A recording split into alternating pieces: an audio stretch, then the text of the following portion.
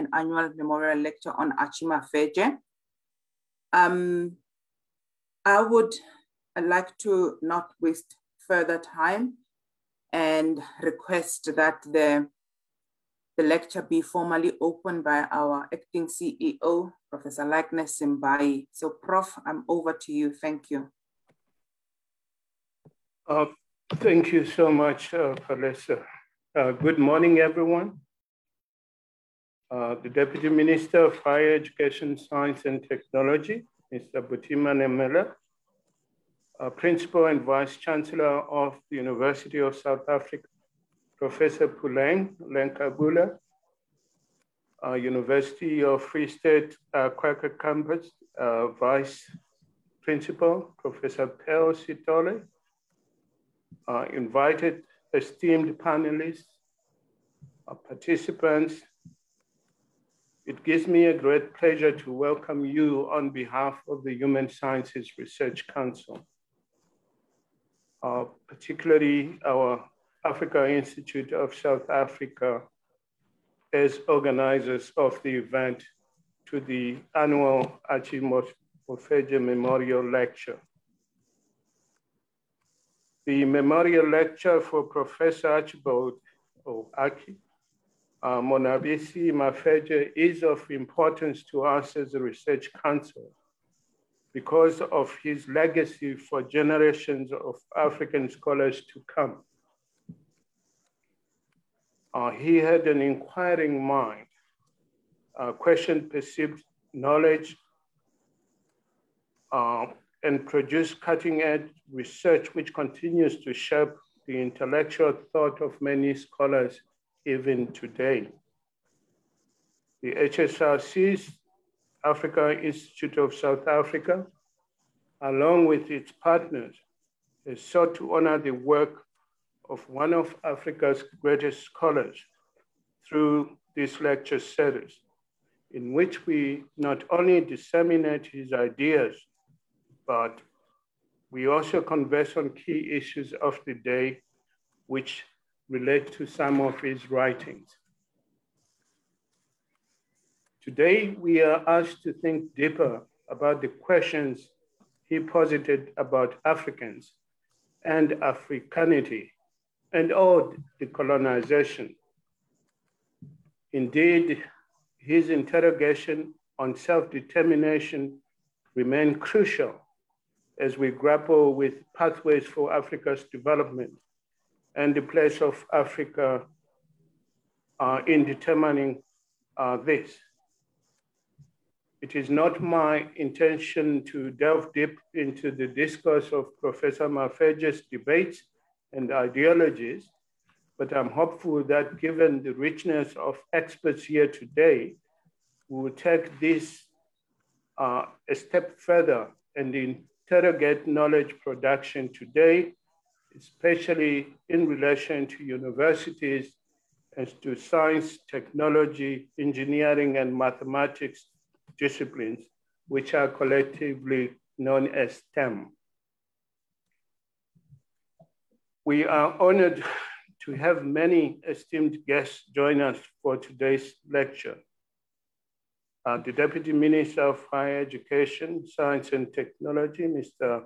Manamela, as I said earlier, will join me in this session by making some opening remarks with regards to how we can think about decolonizing STEM education and innovation and challenge pedagogical structures that maintain superficial divisions between STEM and the arts and humanities. I would also like to acknowledge Professor Puleng Lenkabula, Principal and Vice Chancellor of the University of South Africa. I think it's not too late to congratulate you on this new journey you have recently embarked on at the helm of one of the largest universities in the world. I also wish to give a special welcome to Professor Pearl Sitole, who is a former colleague of ours here at the HSRC, who is one of the vice principals at the University of the Free State. She will be making our keynote address today. We are really grateful that both of you can join us. Our esteemed panelists, Dr. Owino Okech, who will be chairing the panel, Professor Adebayo Olukushi, who happens to be a former board member of the HSRC and a very close friend of the HSRC, Professor Edith Baswana, Dr. Mpho Chivashe. Thank you for availing yourselves. And also thank you to the Mafeji family, represented here today by Ms. Bonnie Swana. They have been with us since the start of this lecture series many years ago. The Human Sciences Research Council is sought to be at the cutting edge of knowledge production on poverty and inequality in South Africa, and indeed in Africa. Our approach has been trans and interdisciplinary, and we therefore bring together STEM and the humanities and social sciences together in our quest to make sense of the challenges that confront us today and how to overcome them. We are at one with scholars such as Professor Mafeji, who sought to use knowledge for the purpose of social change. The natural sciences and the social sciences must work more collaboratively to achieve both a more prosperous and peaceful Africa. It is my hope and belief that you will find the discussions here today useful and that you engage us beyond this event so that we collaboratively produce the colonized knowledge that Professor Mafeji and many others before and after him have been calling for, and that it charts more context-specific and relevant pathways for our future development. Lastly, would like to acknowledge the HSRC's Africa Institute of South Africa, or AISA as commonly known, for putting together this lecture annually without fail. Furthermore, I would also like to be cognizant of the fact that this is the first time this year we are hosting a female keynote speaker to address us on this auspicious occasion. So I would like to note it as a point of celebration as we commemorate Professor Mafeji. Without any further ado, hereby declare this lecture in honor of Professor Mafeji open. I do hope you will feel welcome as we appreciate your presence and participation in this important event. Thank you very much. Thank you very much, Prof. Likeness, for that warm welcome. And let me also apologize to the participants.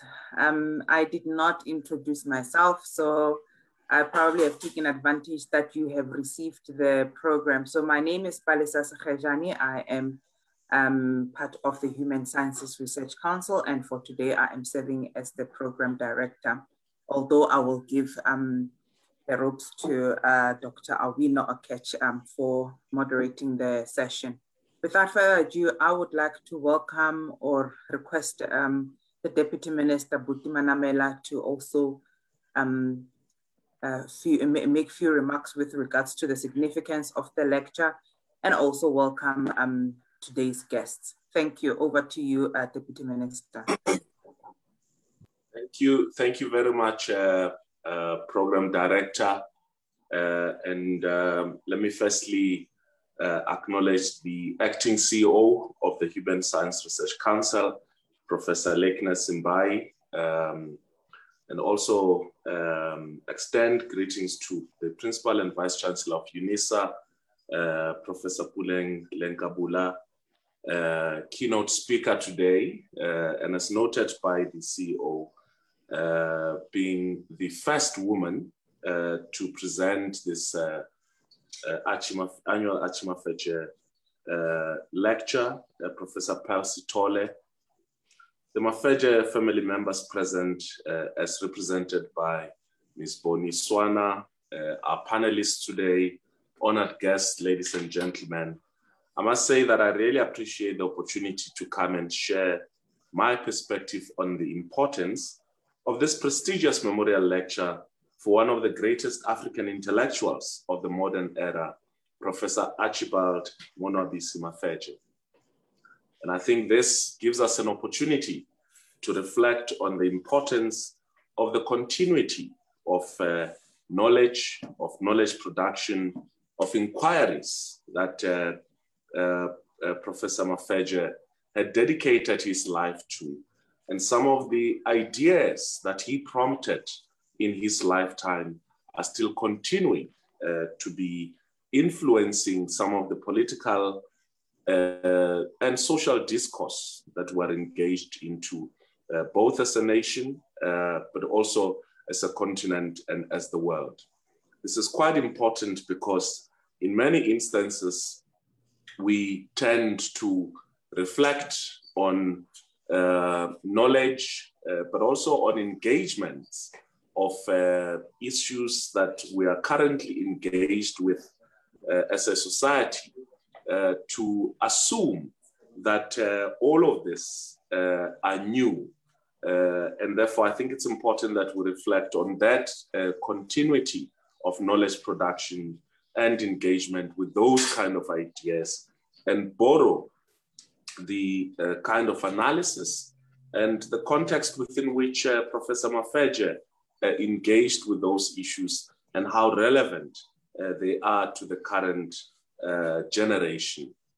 This, of course, speaks exactly to the subject of today, which deals with the question of coloniality and decoloniality, which Professor Mafetshe dedicated most of his political theory, towards introspection and towards engagement. And I think, therefore, it's important that as the current generation, we borrow from his assertion, but also use that to interpret the kind of challenges that we're faced with as a society.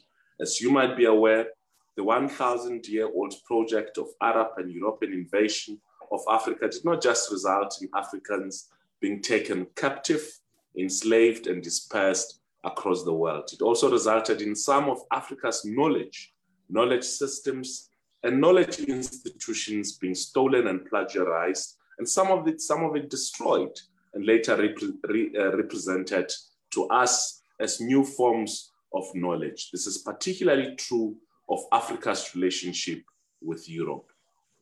Now, to sustain this deception, for a long time, some of Europe's most revered scholars have perpetuated the falsehood that Africans are incapable of any meaningful thought and have made no meaningful contribution to the body of human knowledge. And some of us have been persuaded that this is the case. But it was the dedication of Professor Mafetshe to expose the history of knowledge production in our continent, and the fact that some of the concepts which he deemed as being imposed or falsely borrowed from European knowledge processes were essentially either falsified or misrepresented as new, and sometimes consumed by African intellectuals as new knowledge without any criticism. And I think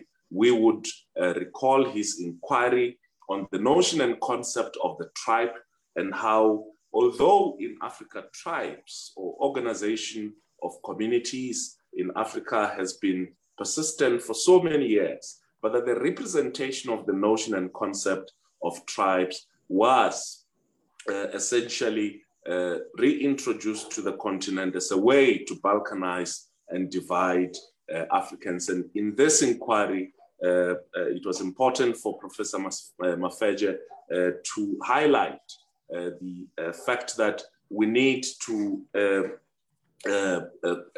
Africanize this concept or root them within the practices of African knowledge and how Africans organized their society. And the same applies to concepts such as peasants, and concepts such as land and agrarian reform, which he sought to investigate how Africans have organized themselves along those lines for years, and that there is a distinct nature in the way in which Africans organize their production, reproduction process, and also, in how the distinction between the economic terms which were imposed or externally borrowed, and how those distorted the way in which Africans organized their communities. In the context of these observations, it becomes clearer why a person like Archie Mafeje is so important to us as Africans.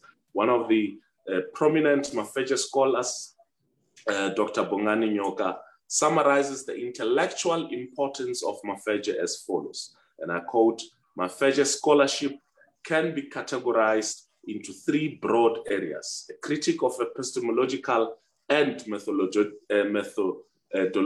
issues in the social sciences, the land and agrarian question in sub-Saharan Africa, and revolutionary theory and politics, including questions of development and democracy." From a study of Mafeje's work, it becomes clearer that he is without doubt one of the greatest African thinkers of our time, and that his greatness does not spring from the many accolades with which he continues to be showered, but rather in the breadth and depth of his thought, his intellectual integrity, and his courage to stand outside Western cognitive access. But even more important, his bravery in differing with his own peers of the time.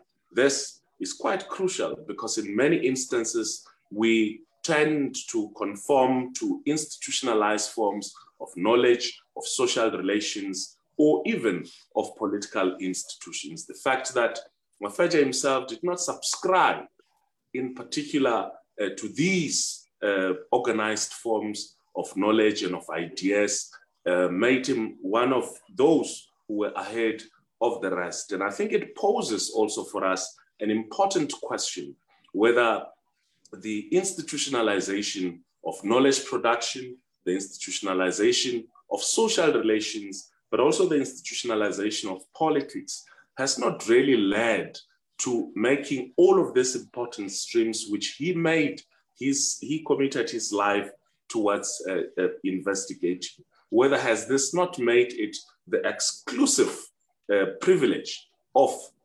individuals who are involved in these institutions? And I think this is very crucial, precisely because many forms of knowledge and knowledge processes or political thought of criticism of social relations as they evolved in society have essentially been the reserve of those, and therefore assumed a particular form, of tyranny. And I think this kind of approach by Mafeje instructs us as the current generation to begin to look outside of all of these institutionalized and organized forms of society. And yes, many can argue that institutions are important in restoring order, but do we need to subscribe and conform to the orderly nature within which institutions impose on society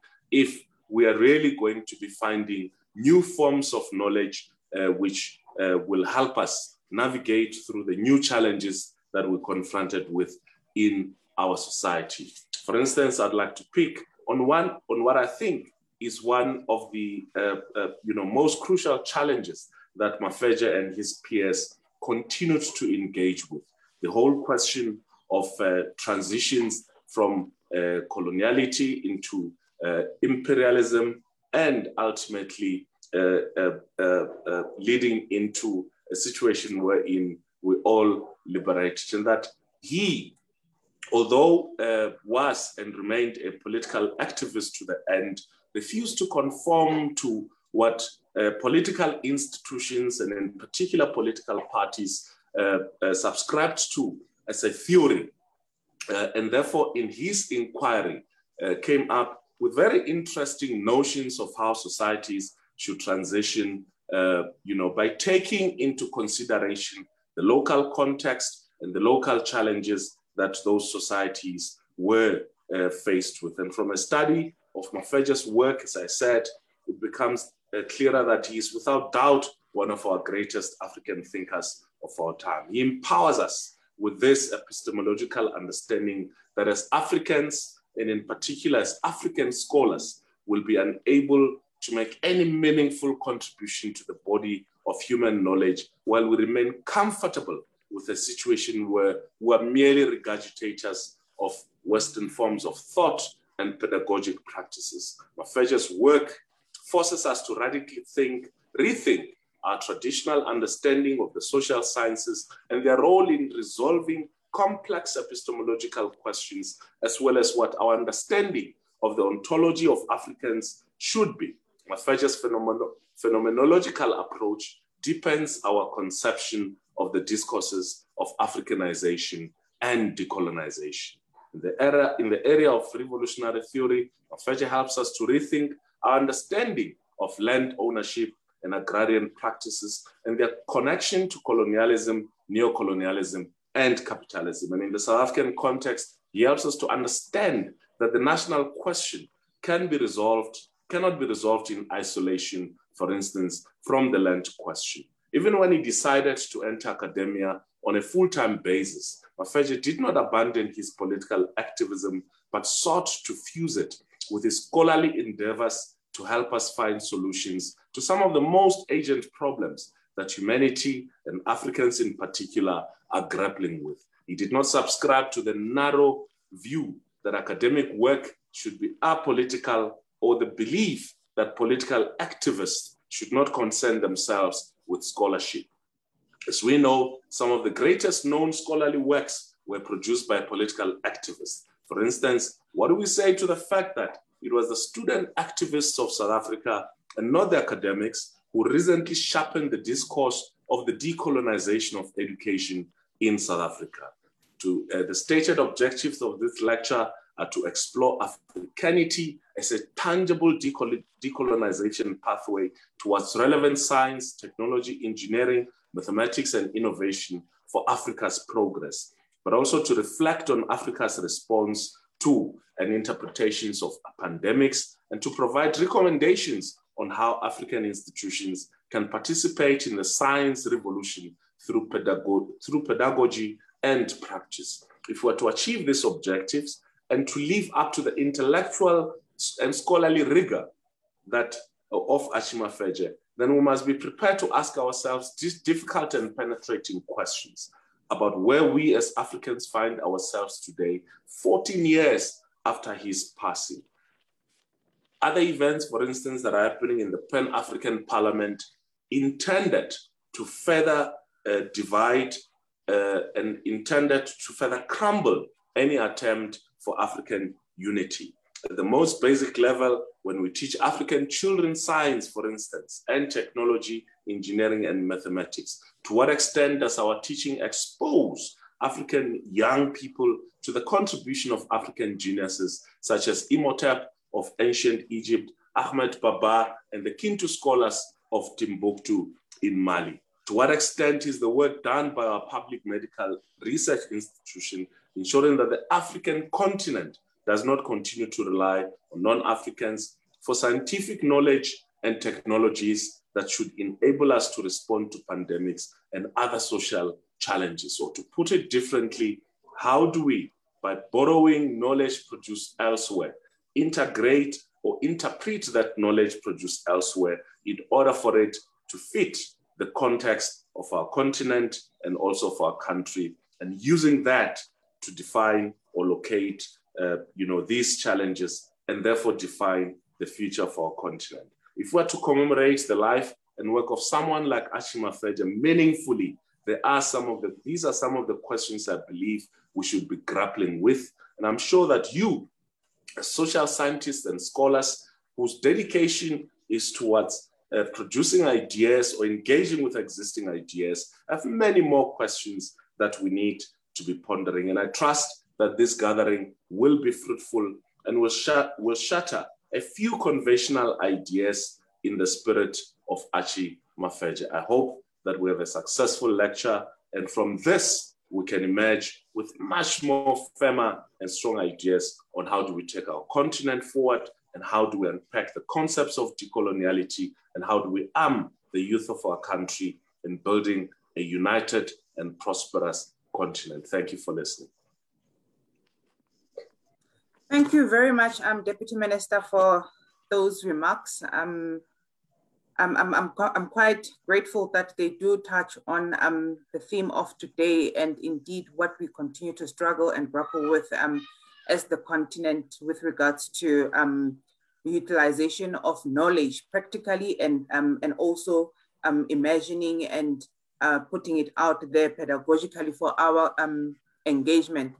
So, and also I think today's lecture was conceived with the Department of Education, Science and Technology in mind, for the fact that I think the era we are at now requires of us to really build that strong inter and transdisciplinarity in order for us to make sure that we can respond to the challenges we find ourselves in. Especially because of the pandemic that has really made us uncomfortable and asked of us to really hasten utilization of knowledge and so on. So without further waste of time, I would like to welcome or call upon our keynote address, Professor Pearl Sithole.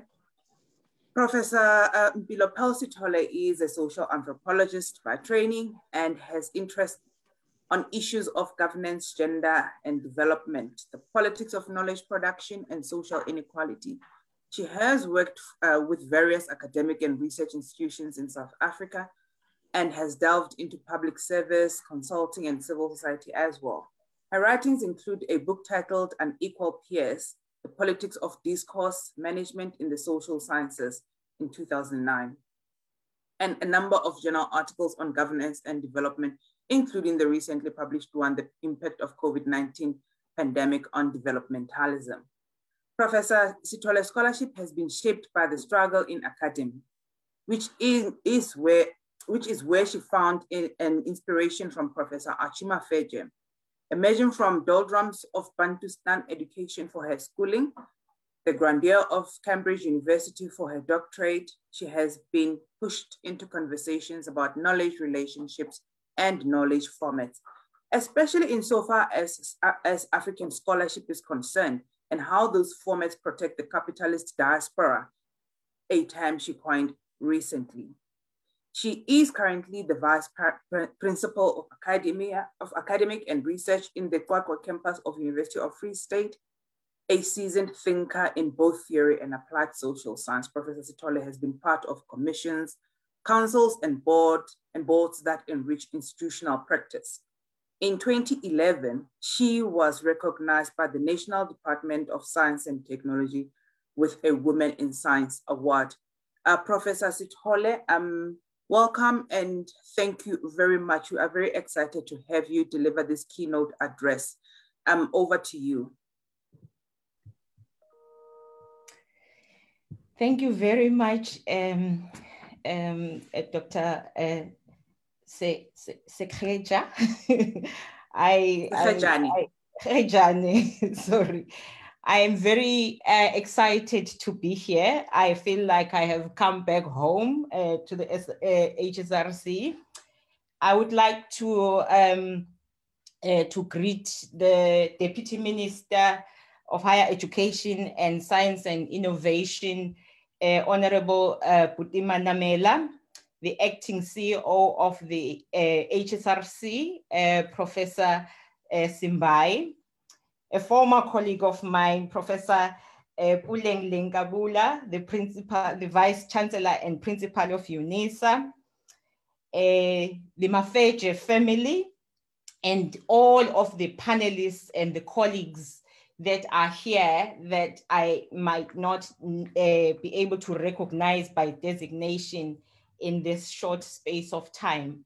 I'm really humbled to be with you in this setting and in addressing a gallant scholar and reflecting on his work the way that I hear you do annually, and the way in which it is quite a deserved honor to the kind of person that he was. Let me start by appreciating the conceptualization of this lecture by the HSRC and the Africa Institute, because I think we are at a time now when we can capitalize on the amount of work that has already been done to understand the scholar that Professor Mafeje was. And it is time to push for the implications of his work for the current context. In fact, it is urgent now that we do so. I also really think that it is time to reflect upon the question of the relationship between STEM and humanities. I know that in your concept, you eventually wrote STEM and innovation, but I want to restore your original conceptualization on the reflection of STEM and the humanities. As a student, I was always marveling the kind of Phuma Silwe, the combative anthropology that was eventually coined out of the work of Professor Mafeje. I have looked at his work as a young student and a scholar in the making many years ago. And what struck me at that time was how he made African scholarship to have a right to be. It was a sea of academe and knowledge production space in those years, and maybe to some extent to today as well, where research, Africa was projected really as a research site, an experimentation laboratory, and at best allows people of African descent and on African continent to participate in a way that was heavily mitigated and guarded by theories from elsewhere.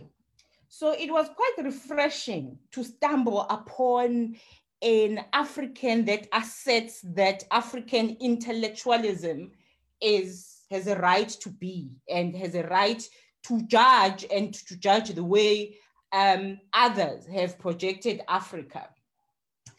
But after a while, and in being in academia and entering the space and eventually wrestling with the issues myself, the pride that I have for the work of Professor Mafeje and the generation that he belongs to, there were some that I often cite, began to be a point of shyness on my part, because the intellectual strides that they left behind have not quite been used optimally. And I dare say that we have committed a crime, the subsequent generations, of building a ghetto over a strong foundation. And this is what I'm going to be putting here today, putting forward and demonstrating a little bit, but nevertheless hurrying to say, what are the implications of this and what do we need to do today? Because I think that the conceptualization of this lecture allows us to do that. So the roadmap in terms of the argument of today and the things that I want to depict and posit to you is really about demonstrating a little bit, and I won't be able to spend a lot of time. I'm very grateful that the Deputy Minister's summary of Mafeje has done justice to the kind of person that he is. No justice can be served in a few minutes. However, I think he's projected his combative scholarship fairly well. I'm going to therefore cover the thrill of over the Mafeje scholarship, not discuss the scholarship, but why it is that it was significant to stumble upon this scholar. What was the context within which this was happening? And then run into the knowledge conquer and society, because actually being the kind of scholar that he was, he did straddle activism and scholarship. And there's a reason behind that in the manner in which knowledge conquer and society had an impact on society. And then I want to speak quite urgently about the epistemic conquer and the science functionaries. It is heartwarming to me to hear a patron of these institutions talking about us critiquing institutionalization the way that the Deputy Minister has. And then, of course, I do want to be specific about the partnerships and the ratings and measurement of what we produce that actually must be examined in order for us to move forward in using the critique offered and proffered by Professor Mafeje as we move forward, and the implications of this for the multiple agenda that is before us. And so, ladies and gentlemen, I have carved this lecture as Not Yet Uhuru, the multiple agendas for African scholarship in the 21st century. The first space that I want to start off with was the context within which this scholarship emerged. You have to realize that socially, as in terms of positionality of Africa, we hail from a time when there were all sorts of schools of thought, except the African school of thought in any shape. We, especially in anthropology, had studies in kinship that projected the British school of thought, the American school of thought, and even versions within these countries in terms of the universities having traditions of their own. And we speak of Manchester School of Thought and Cambridge School of Thought. It was endless. I have not even mentioned many countries. And yet when anything African was projected in terms of knowledge, it was regarded as primordialist, or it was advancing ethnicity and tribalism. And of late, it was also, it is associated with indigenous knowledge in its sub-knowledge meaning, as in esoteric and merely interesting sense of the term. That's where, and it was then during that time and of Mafeje's critique over many things, but it still is to some extent now. We've just modernized it somehow, but it hasn't waned to not have a school of thought in terms of intellectualization. Secondly, practically, we hail from a time where Africans were eventually allowed to teach at universities, but were heavily mitigated by validation of others, which is why I always appreciate, and I don't know how, and Professor Vilakazi's insightful and portrayal of how an African was always an assistant during those times in the last century especially. And so we still practically also today have that kind of dilemma. And insofar as Black women are concerned, we can tell stories, but perhaps they will be stories for another day, a focused story. And then epistemologically, we actually had severe damage done on the African continent. And recently I have sought, I think generism is beginning to be one of the issues that bug me, as perhaps it is too generic and people do not translate it into what actually it means. And so I have now ventured into pinpointing quite dangerously the specific disciplines that I have a gripe with when it comes to epistemological emasculation of Africans. And these are history, law, and economics in particular. I accuse history of allowing a change, especially in tenure principles, whilst excluding social principles pertaining to kinship, communality, and mobility. There is a sophisticated argument on how that happened, but it used the advent of record, of archives to do this.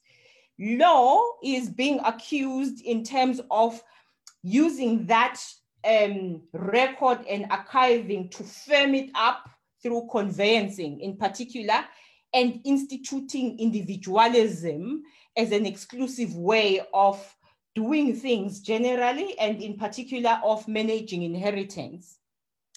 And of course, also of finally instituting what I call the constitutional mathematics, which now has lended us to an out of context polyandry completely. But because it's constitutional, it makes sense constitutionally, we shall persevere. And then of course, economics, for always lamenting an economic sneeze every time issues of historical redress are raised. You might wonder why, when I'm talking about someone who was so angry at anthropology, I divert attention to history, law, and economics. It is because I believe, and this is where we had some disagreement with some of Professor Mafeje's argument, because I think he was too angry at anthropology that he just almost excused some of the major players in framing the emasculation of African epistemic integrity.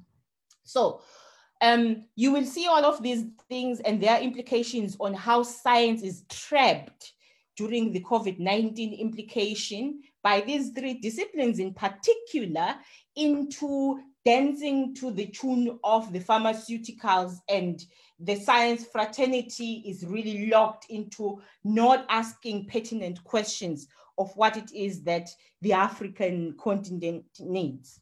That was by way of just painting how the scholarship of Professor Mafeje had implications for critical thinking around where we are tied in terms of chains, and they continue these chains not to make us think outside of the box in terms of challenging certain issues, because they are linked to capitalist diaspora, because by contract of law, by not wanting to jeopardize our economy, and by abiding by specific things that are on record, we can't actually really move.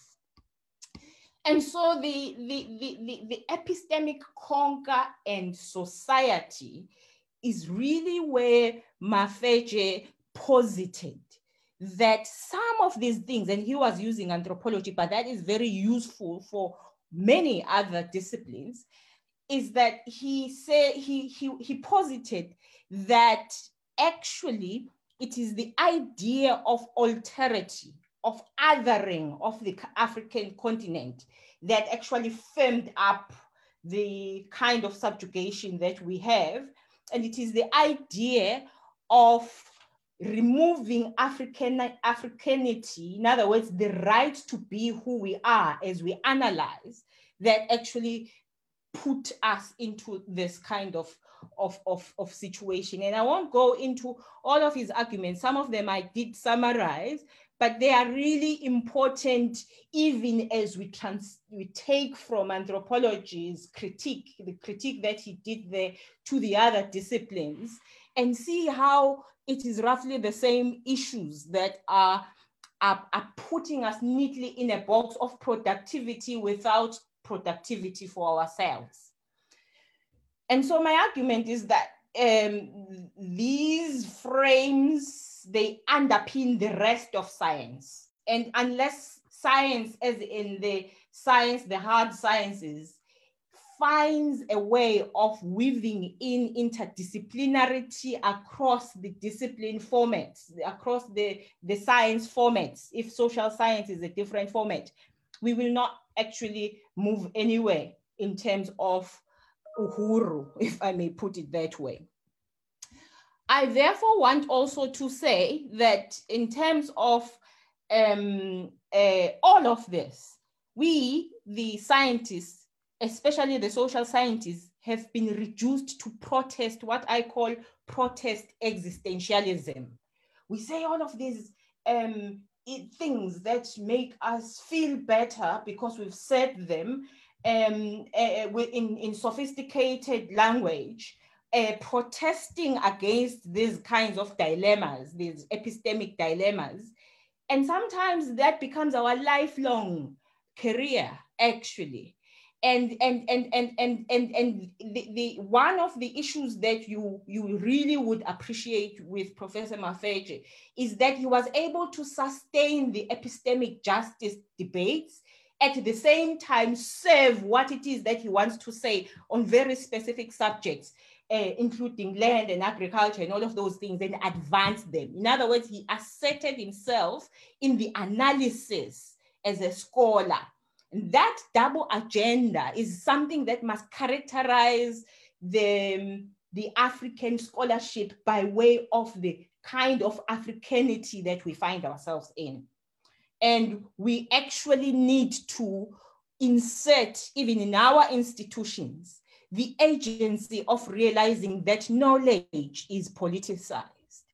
And so it is important to point out that the epistemic conga that has already been diagnosed by Professor Mafeje, has been advanced and diagnosed and demonstrated by Professor Magubane and others, continues to mutate in subtle ways till today. In fact, my suspicion is that we are worse off now than when we have actually done injustice in terms of taking what they diagnosed forward and move the agenda, because of the mutation in subtle ways that hurries to highlight social justice issues, but at the same time continues to operate in ways that project hierarchies between countries and global capitalism as the only thing to serve in these rankings of societies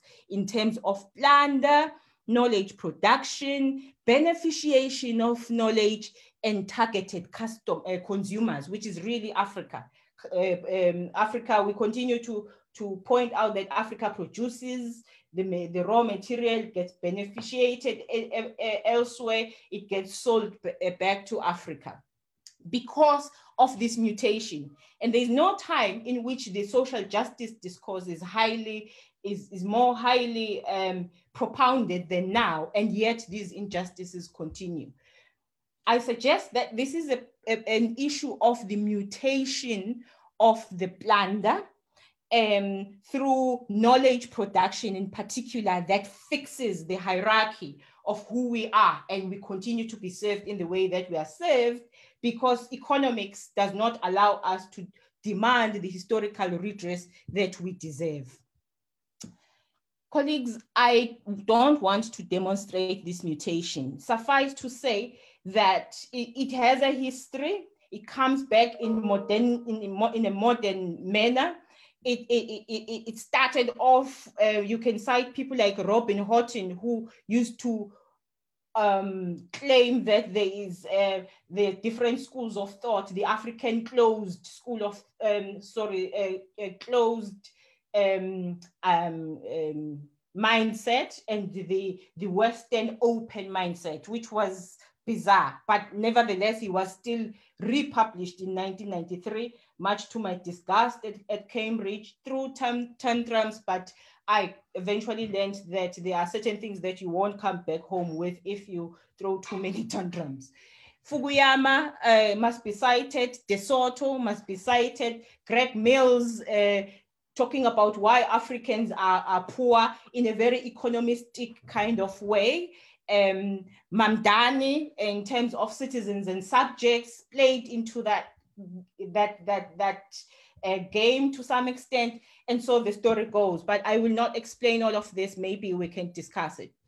And then there's the epistemic and the science functionaries. I hope I'm not doing too badly with time, program director, because I would really like to explain a little bit what is the issue here. We love our NRF, the CHE, SAQA, not to mention the journals and their boards and editors, some professional bodies and so on. Actually, we need them. However, there is a need for these functionaries to actually reflect about how they propound a hugely guarded environment of knowledge commodification into productivity units that actually serve the capitalist diaspora in very routinized ways of doing things and not reflecting on the inherited institutional capital that they have. And so basically, we need to find a way of restoring true freedom to think and write without heavy duty validation that I suspect they sometimes impose on the intellectuals. People need not be heavily penalized for writing for a local museum without, that is actually not perhaps credited. Because the other forums may actually have a lot of validation stakeholders that do not sit with our reality on a daily basis. They need to reflect on the forms of excellence that they impose and the criteria of excellence. Otherwise, how do we liberate the local science to take root and then hold conversations in its own right? How do we do that and encourage it for that matter? The story of COVID-19 showed us something in front of the society, and people were wondering whether we actually have scientists. Why do we talk about rated scientists in the era where when the worst happens, all that they can do is to validate that things that come from elsewhere are safe?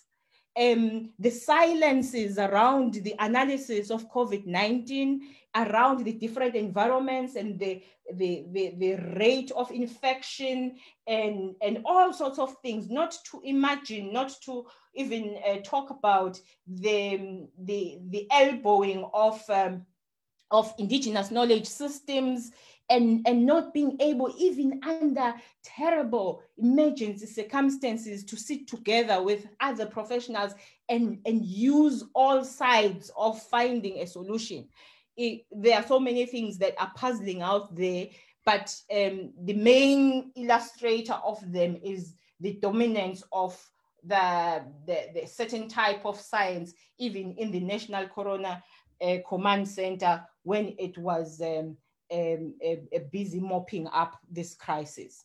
So we are in trouble to some extent, and I want to return to my accusation of the fact that we've created an epistemological ghetto when we have been given a firm foundation. Professor Mafeje left a legacy of a philosophy of being steadfast with scholarship and fighting the epistemic justice. And yet, positionally, we have not asserted African schools of thought in any format, not even in a debatable way, actually. Practically, we have watered down evidence-based science to shun qualitative studies, and thus seal the pact of subjugation. Because when you talk about subjugation, marginalization, and discrimination of women and other stakeholders, you actually require an approach to research that deals with the manifestation of issues, the hows and the whys. And so Black women in particular in academia will suffer in their own corner there, because am I in trouble? Okay, I will wrap up in 4 minutes.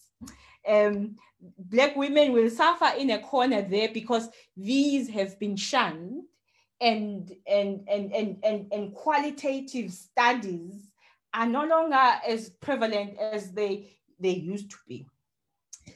Epistemologically, we continue to peddle formats that were donated by those disciplines. I really want to hint and not discuss the fact that all of these are hinging on the institutional capital of those science functionaries, and in particular, the criteria for rating and measuring excellence. If you look at what is often publicized of these, and I've looked at them in recent years, about global reputation and about being cited and normalized citation index and so on, you can see that these are oblivious of the pioneer advantage of certain things. They are oblivious of the culture of citations that sees Africa as being in the back foot. They are also oblivious of the epistemic dissonance around certain forms of knowledge. And so who expects IKS to be rated highly by who? Who expects protest science to be accepted in spaces that they critique and be rated highly? So in conclusion, a program director, you will be happy to know, it is that I think that the best way to sum up the context that we are in is actually Leta Mbuli's Not Yet Uhuru, especially where she says, bakhona abanye bakithi abasibona sesikhululekile kodwa umshosha phansi uthi not yet uhuru. And I hope I'm demonstrating that we are part of that umshosha phansi. She says there are those amongst us who believe that we are free, but the clandestine shadows suggest that there is not yet any freedom. And by that, I want to suggest that these, and I'm citing them in point form, these 5 issues. The first is that we need to sustain the philosophy of being steadfast with scholarship and epistemic justice issues. The second is that we need to contribute to science from a local knowledge analytical standpoint and debate things, it's fine, but do that without being apologetic about it. Thirdly, we need to explore IKS and genuine engaged scholarship, not the kind of enlightenment to communities that we mean by engaged scholarship. Fourthly, we need to devise something that will complement decolonization to the tune of diffusion of the colonial ego, because we are focused so much on decolonizing the people on the continent, but actually we are wrestling with the ego that is still sustainable in terms of coloniality. And that captures the science arrogance and the institutional bigotry that we are in. And fifthly and lastly, Chair, we need to enable all societies to beneficiate knowledge rather than protect capitalist diaspora. Thank you. Thank you very much, Prof, for such a thought-provoking address you have given us. I am certain that the next speakers who are part of the panel session will delve deeper into the Not Yet Uhuru. I would like to make an announcement before I hand over to Dr. Oketch. Professor Lenkabula is in the process of sending us her video recording. She has to attend to the military call for the installation of the general, I believe. So it is a state duty that she has to attend to. So as soon as the video recording is received and ready, which is, I think they are sending it, I will give you a signal, Dr. Oketch. So you may proceed with the other panelists as you wish. Perhaps maybe let me make a recommendation that we leave the video for after the panel discussion so that we can hear the remarks from the guest speaker, Professor Lenkabula. I would like to thank the speakers this morning, and so the next session of panelists starts. Thank you. Thank you very much, Pelisa, and the organizers for the invitation to share this day with you by virtue of being a moderator. And I'm going to jump right into it. One of the advantages of chairing a panel of very esteemed guests is that their bios could almost form a paper or an entire dissertation in and of itself. So I will not read the bios of the panelists, but what I will do is invite them when they speak to share one or two things about themselves that they would like the audience to know about them. And because we have sort of saved a bit of time by virtue of Professor Puleng not being with us in the room, but is sending a video, it means that we have 2 or 3 more minutes to play with for each of the panelists in relation to their remarks. We had initially allocated about 7 to 10 minutes for each speaker, which I'm inviting you to keep to as much as possible so that we have space to also listen to some of the questions and debate amongst each other as well. So I'm going to invite the first panelist, who is Dr. Mpho Shivase, who is a senior lecturer at the University of Pretoria and a Stanford University Fellow, to speak to us around the quest to explore interdisciplinary inquiry through Mafeje's ideologies. Mpho, you have about 10 to 12 minutes. If you see my video coming on, that will be your signal to begin to wrap up. Welcome, Mpho. Thank you, Dr. Oketch, for that welcome. I'd like to first acknowledge the Deputy Minister, Phuthuma Nhamela, and of course, the acting CEO of the HSRC, Professor Likeness Simbai. I'd also like to thank the Mafeje family for being here, and my fellow panelists, of course. And I cannot go or continue without thanking the organizers and of course the attendees. So thank you very much. Professor Pearl Sithole, you've given us a buffet of an exciting buffet of ideas that one could just pick on in terms of the work, the rich work that we get from Achi Mafeje. And there's a number of things that stand out. I mean, I love the phrasing that you have about Not Yet Uhuru, which is true to the project of decolonizing our knowledge systems, decolonizing the educational institutions and so forth. So I think what I want to do is actually talk perhaps more relatedly to the ideas you express that have to do with decolonizing education in terms of the disciplines, the different disciplines that sort of ought to collaborate but seem to remain distinct from one another in ways that are actually not fruitful to the project of decolonization. So I've prepared something based on Mafeje's discussion of interdisciplinarity and non-disciplinarity. I find those two phrases or ideas in his work quite interesting, as they, in one sense, aim to address the issues of epistemic injustice by looking at the structures within which we actually develop our knowledge and other epistemic ideas. So Mafeja's call in part is to reject the colonial forms of knowledge about Africa with the aim to generate new forms of knowledge. I understand as a call to all disciplines. So this is not just a call to anthropology or history or economics, but to all educational or knowledge disciplines involved in knowledge. While dominant forms of knowledge in the different fields in academia cover content about Africa, most of it is not produced by Africans. This is not something that raised valid concerns that were and continue to be demonstrated in the desperate calls for decolonization of disciplines.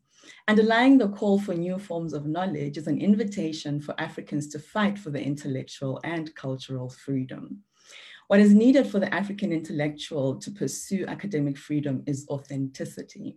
Authenticity here is seen as a necessary condition for the creation of new knowledge systems. African intellectuals have a task, he says, to find real solutions to socio-political problems. And Professor Sithole, you raised a couple of issues in our scholarship to do with the structures or institutions that serve or are aimed to serve as guardians of knowledge, but in most instances are too rigid in the way that they actually go about their work. So while Mafeja's concern is concerned to encourage African scholars, he's not blind to the emotional and psychological strain that comes with the demands of deconstructing and reconstructing knowledge. And I just want to say these two themes of deconstruction and reconstruction are quite central to his ideas in epistemic injustice. In terms of the deconstruction and reconstruction of knowledge, he considers in part interdisciplinarity as one plausible way of responding to the need to form new knowledge that will help African intellectuals express Africanity as part of their identity in intellectual institutions that provide the context from which to rethink new knowledge systems. While Mafeja is committed to transcending disciplinary boundaries, his relationship with the idea of interdisciplinarity is a fascinating one for me.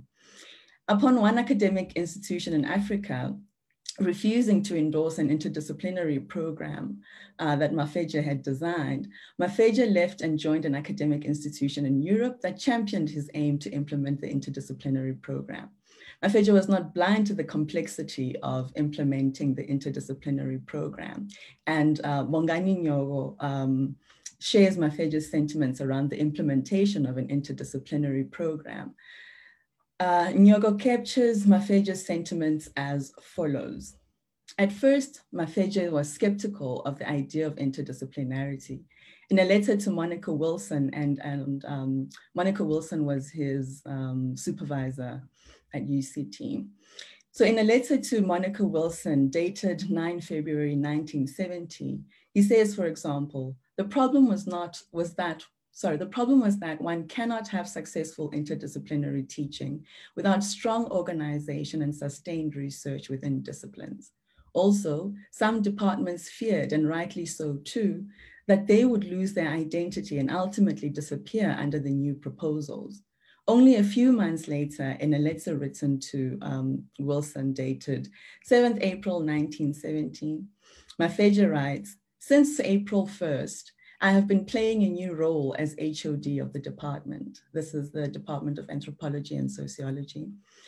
It is rather a terrifying role, particularly in our department where things have been absolutely chaotic and there are 100 important decisions to be made all at once.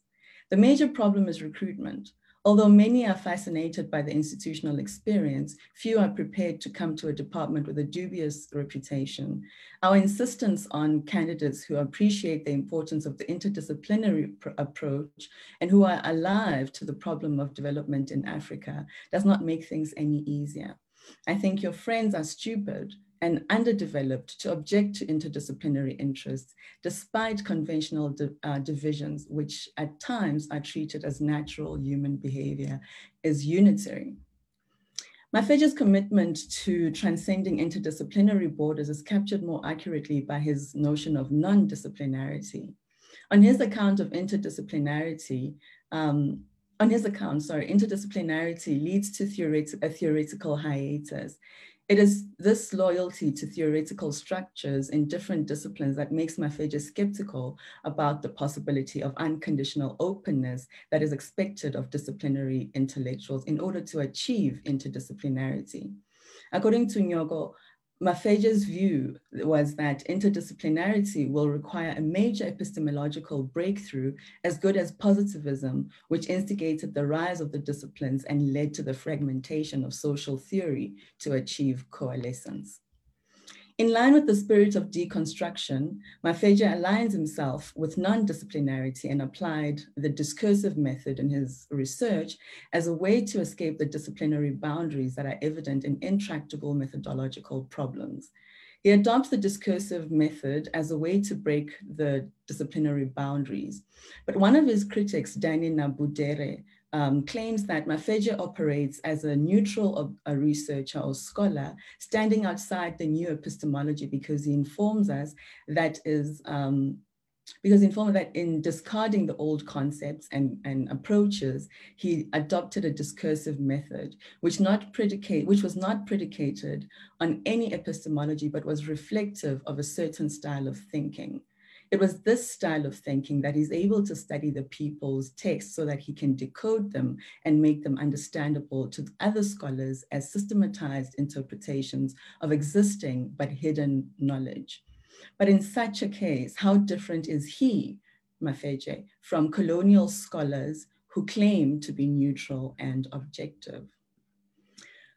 Overall, Mafeja's idea of non-disciplinarity as a break from epistemological methods in the pursuit of reconstruction of knowledge has implications not only for disciplinary boundaries, but for teaching as well. So what can we learn then from Mafeja in our current context? In general, interdisciplinarity has been endorsed and championed by academic institutions.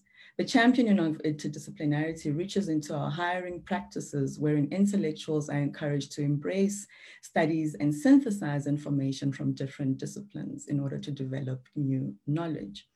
Some of the highly celebrated degrees in our institutions are interdisciplinary in nature. The interdisciplinary approach is celebrated in part because it offers different benefits for students. Some of the readily accepted benefits include developing declarative and procedural knowledge, the ability to integrate conflicting insights from different disciplines, the ability to consider the multiplicity of approaches from problem solving. And these are just a few among other worthy benefits of interdisciplinary learning. Embracing non-disciplinarity would have serious implications for teaching, which would not necessarily be negative implications.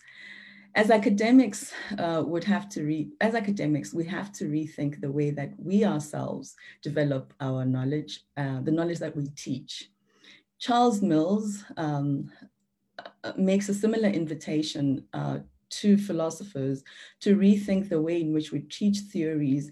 But he adds that in responding to colonial scholarship, we also need to look at the way that we read and write theories. But what Mills calls for would impact not only interdisciplinarity, but transdisciplinarity as well. In discussing methodological epistemologies and creating the idea of non-binaries, Mafeja is not only reconstructing knowledge to break disciplinary boundaries, he's also inviting us to broaden our thinking around the nature and purpose of disciplinary boundaries. I am convinced by the spirit of non-disciplinarity that non-disciplinarity is plausible. It's a plausible starting point from which human sciences and the STEM programs can start rethinking authenticity and more directedly about collaborative work on an equal platform. We're living in an era where technological developments are forcing us to rethink the way we do research, as these technological developments affect humanity and it is no longer useful to maintain those strict disciplinary boundaries. We ought to take a page from Mafeja's critique of disciplinary boundaries to fruitful development and advancement of scholarship. Overall, I find fascinating the invitation to challenge the structures of knowledge as set up by systems originally designed to oppress knowledge from the African continent with the aim to impose intellectual supremacy. In this way, decolonization is not only about Africanizing knowledge, but it is also about deconstructing and reconstructing structures of knowledge in Africa. Thank you.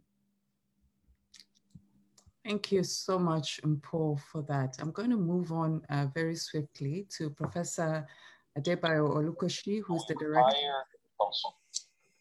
of the International Institution for Democracy and Electoral Assistance, West Africa and West Asia. Professor Olukoshi is going to be speaking to us about Achimafeji and the agenda to decolonize knowledge in Africa. Welcome, Prof. Thank you very much indeed, Dr. Okech. And I'd like, in standing on existing protocol, to thank the HSRC and AISA for putting this program together in remembrance of somebody who meant a lot to many of us around the world, especially, I would say, in the Codesria community, where I first had the privilege to get to meet Achimafeji, already known to us from our undergraduate studies as a legendary figure, particularly in his critique of the notion of tribalism. Myself having been brought up, as it were, from an insurgent school of African scholars from the humanities and the social sciences that was known at the time as the Zaria School, based at Ahmadu Bello University, but whose adherents, of course, went beyond the campuses of the university in northern Nigeria. That critique of tribalism resonated with many of us, even as young undergraduates, and later in life, getting into the Codesria networks through the various research programs of the council. It was a moment which I would describe as personally historic, to be able to meet this giant of an intellectual in person, and to also enjoy the privilege as executive secretary of Codesria later in my career, to have the opportunity to be part of his broad community of fellow travelers. Mafeji, I must add, along with the likes of Thandika Mkadawire, whom we lost last year, and colleagues like Jimmy Adeshina, I think Jimmy and I, and a whole generation, those whom Thandika describes as the second, I think we straddle the second and third generation of post-independence African social scientists, basically fed at the feet of Achimafeji in more ways than one, and no gathering of any major significance within the Codesria community, not least the General Assembly, the triennial General Assemblies of Codesria, which is celebrated as the biggest gathering of African social researchers on the continent, was ever complete without the presence of Achimafeji. And it is remarkable, and I think, Pearl, you are right in that regard, that there was a certain restlessness and insurgency about Achimafeji as a person, which also challenged structured ways of doing things. Because as I reflected on my encounters and experiences with him, as I'm sure others like Jimmy will attest, and listening to you, it was actually not too frequent for Achimafeji to take the floor in a formal symposium or seminar session as such. He would listen intensively, and in the after formal session engagements would be when Mafeji will come to light. and in so doing, with a whole set of us around him, burn the candles into the late night. I would add perhaps also with some Dakar beer to go with it and to lighten the evening. And I think in all of this, it was good to be able to be inducted as a younger scholar into the idea, and Pearl emphasized this in her keynote presentation, that knowledge is first local before we can begin to say it has assumed a universal dimension. And people have accused Mafeji in some settings of being parochial, being anti-universalist, rejecting universal standards of scholarship and so on and so forth. But in addition to the dimensions which you pointed to, one of the things which in engaging Mafeji on this issue that has remained with me as an abiding element of my own work has been that in order for you actually to begin, even in the first instance, to be seriously capable of engaging with the local, you have to immerse yourself in that local. You cannot gain a full understanding of the local simply by doing what I think at the time we used to deride as internet research, newspapers, and so on and so forth. But rather what Mafeji emphasized later in his life as perhaps an investment, as a lifelong commitment in ethnographic work of the kind that would immerse you in your environment to enable you to be able thoroughly to understand the rhymes and the rhythms of that environment, precisely to be able to understand it the better. Not so much with a view to idealizing the local, but actually to understand it in its contradictory motions of the kind which will then enable us as African scholars to be able to take knowledges that we develop from a thorough understanding of the local, not a fleeting observation of that local, a thorough and longitudinal understanding of that local in the best traditions of ethnography, and bring these into the context of conversations that define themselves as universal.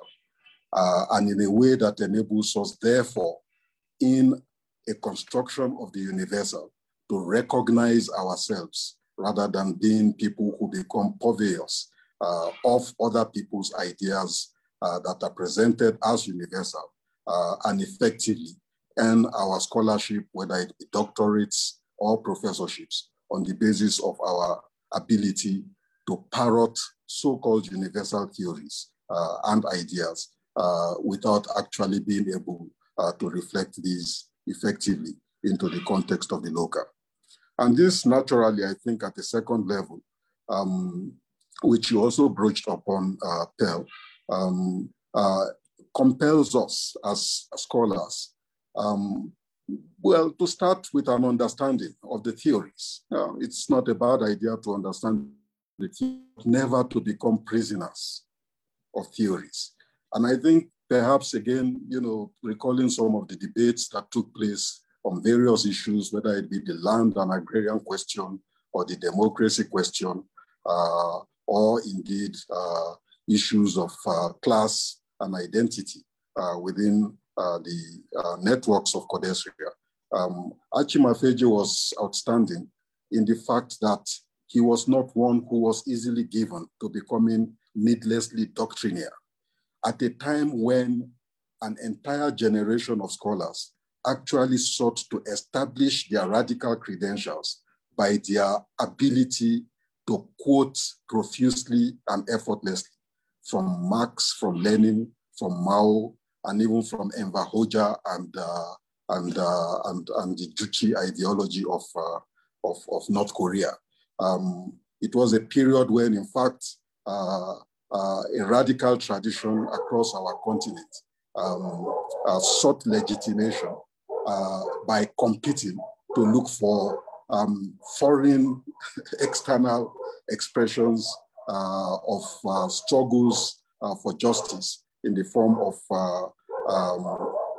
different variants of Marxism and importing them into our conversations in ways which did not really do much to clarify our concerns on the ground. And in this regard, I know Mafeji was also criticized by some of being an unnecessary empiricist.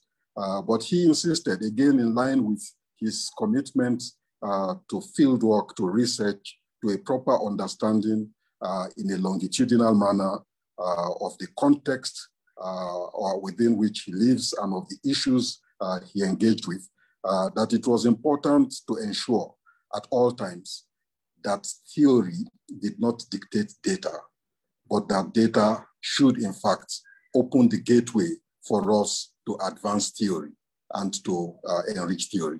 I see that the chair is on. I would move a bit more quickly and say that at the third level, I think in doing these things that I've referred to and drawing on Pearl Sithole, Achi left for us as a generation that came after his, the second and the third generation, if I may define us as such, a capacity to enjoy the confidence to take units of analysis on our own terms. And, you know, sometimes I shudder at the thought today.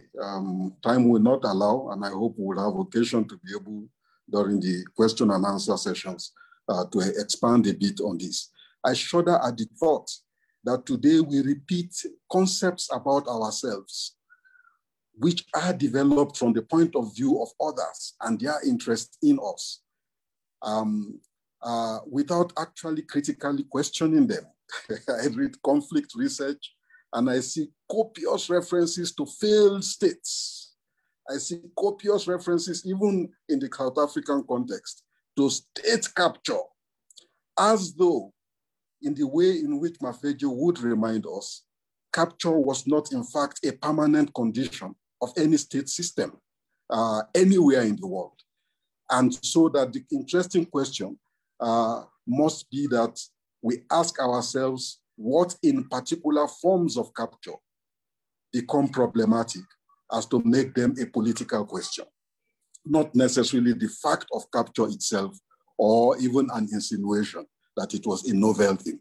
And it is that kind of critical engagement with issues to say, don't take anything at face value. Have the confidence and the capacity to discuss and identify questions on your own terms and to take units of analysis. Take concepts as a starting point, understand where people who use those concepts, like tribalism, in the way in which he demonstrated it, what do they mean by it?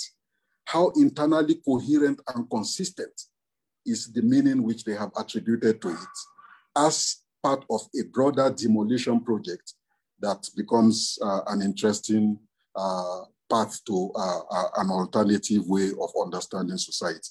I'll begin to close at that, Chair. I had one or two other things I wanted to say by building on something which Pearl referred to in her keynote address.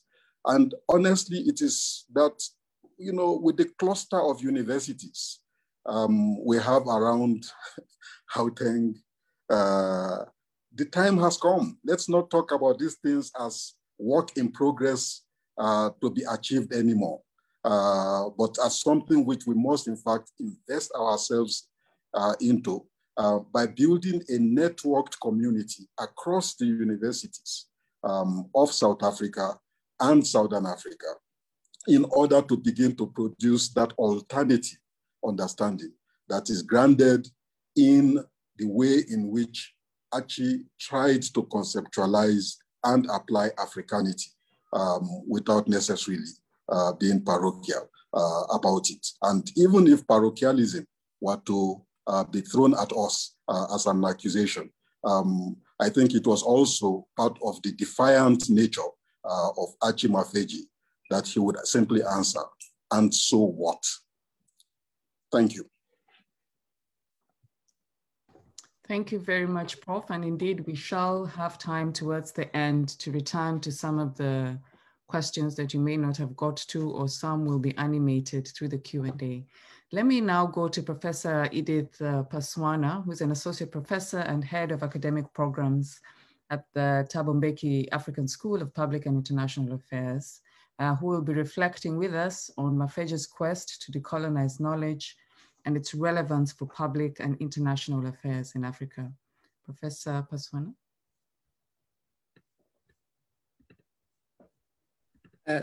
Thank you very much, Program Director. And let me also, can you hear me? Yes, we can. Yes, we can. Thank you. Let me also observe protocol as outlined earlier, and in a very special way, acknowledge the presence of our Honorable Deputy Minister, Mr. Butima Namela, the Mafeji family, our keynote speaker, Professor Paul Sithole, esteemed dignitaries, scholars, fellow panelists, and embassies, a representative from embassies, distinguished scholars and academics, public servants and students. Ladies and gentlemen, good morning. And allow me also to appreciate the invitation by the HSRC to come and provide inputs in this panel. I was requested to reflect on Mafeji's ideas to decolonize knowledge and its relevance to the field of public and international affairs. And Program Director, you will notice that I am running fast because there will be load shedding where I am sitting anytime from now. So I think I was requested to come and talk about the ideas to decolonize knowledge and the relevancy for public and international affairs, a task that we ourselves at the Thabo Mbeki School currently are grappling with as we seek to truly transform this continent. So as we will remember at the launch of the first African School of Public and International Affairs, the patron, His Excellency Thabo Mbeki, went into details about the shortcomings of the type of education young people participate in the contemporary moment. And he went on to talk about how the education system produces corporate stooges that are ready to help corporates evade taxes and serve those without actually critically questioning what is happening in the country. So I think that also says to us that we need to seriously reflect on the type of education that we also offer here on the continent. We will realize that over the past 20th century, half of the 20th century, the surge in educational enrollment of public sector education in Africa has not been able to enhance the capacity of the post-colonial African state in delivering services to its citizens, nor it has urgently advanced the development trajectory of most of our countries. Also, even the demise of apartheid in South Africa, which was highly celebrated, both continentally and internationally, as an opportunity to advance scholarship in public sector education, with South Africa being considered having strong institutions of higher learning. But we realized that our public sector education in almost all these South African universities did not modernize or did not even become relevant to the demands of a developmental state or an emerging market economy, as it happens elsewhere in China, in Singapore, Malaysia, Korea, or South Korea and China.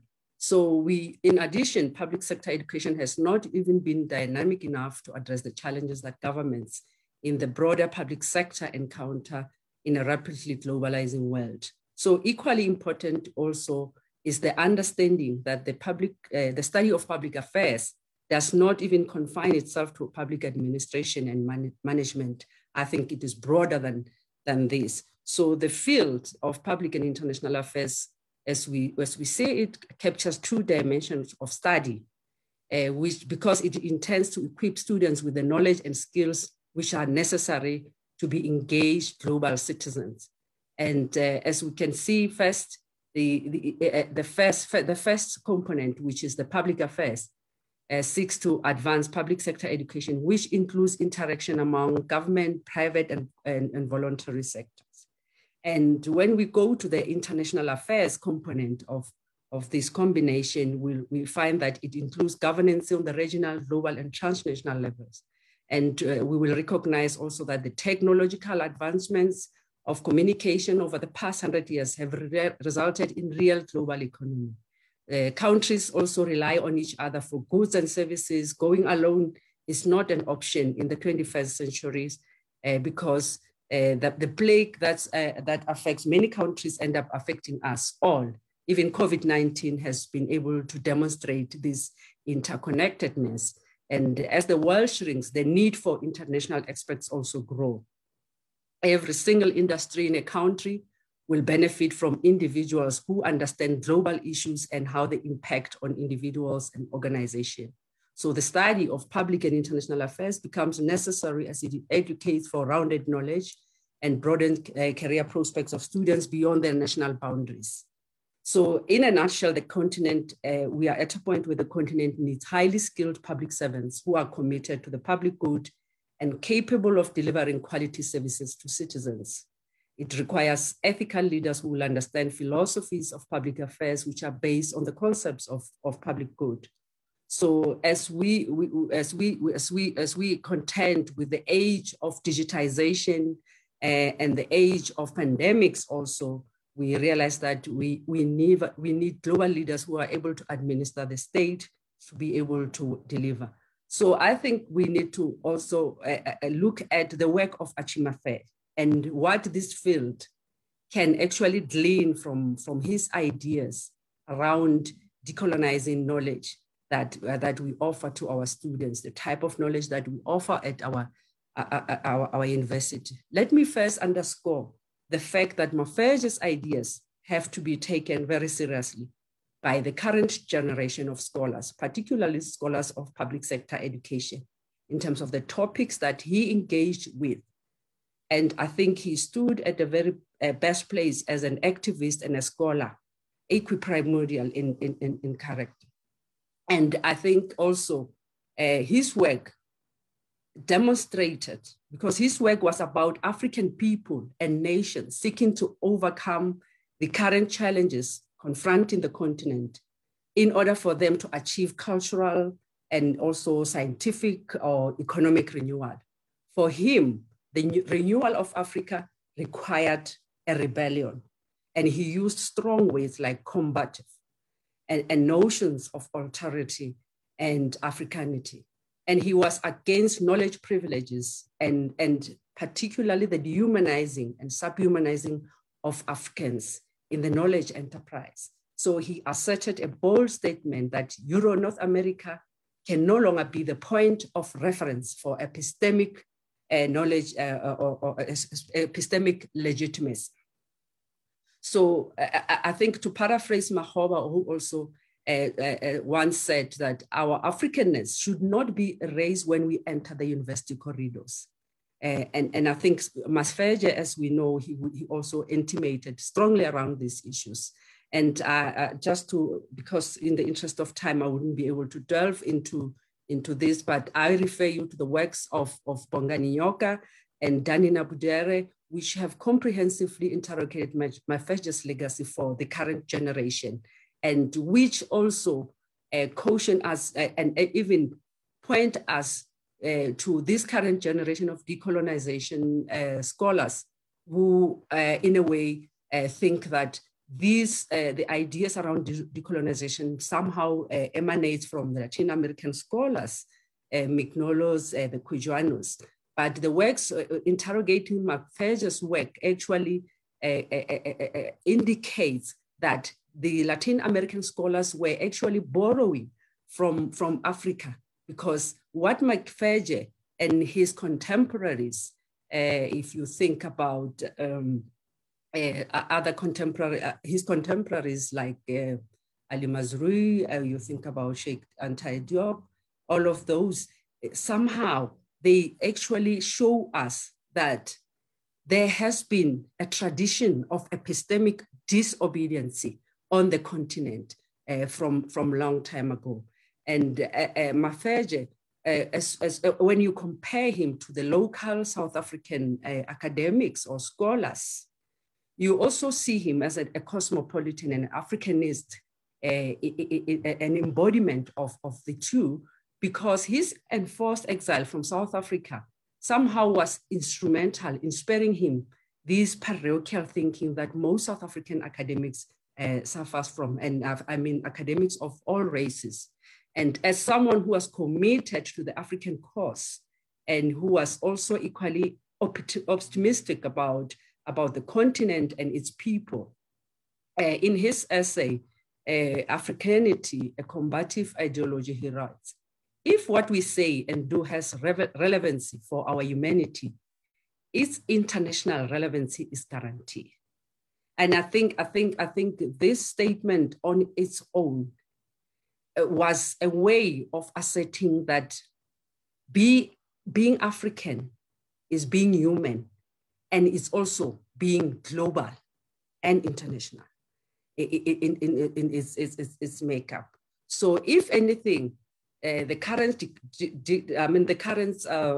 recent currents on decolonization owe is to people like Achima Feje, who had to contend with the hostile and vicious knowledge production enterprises as early as the 1960s and the 70s, as Professor Sithole has also shown.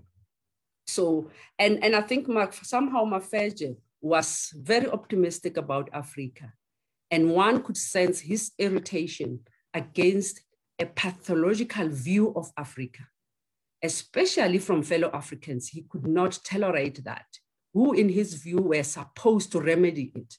And his debate with Ali Mazrui is a case in point. And he urged African scholars to develop theories and paradigms that will help Africans to combat foreign domination and to forge an independent African identity. For African scholars, I think for him, needs to first understand that Africa is not weak by nature. And I think Nabudere deals with this in his book, but it was the weakest link in the global capitalist system. And I think he went on to show that. When it comes to the state, Mafeje intimated with the shortcomings of an African state very passionately. And particularly this notion of one-party state, which for him degenerated into ethnic chauvinism, into parochialism.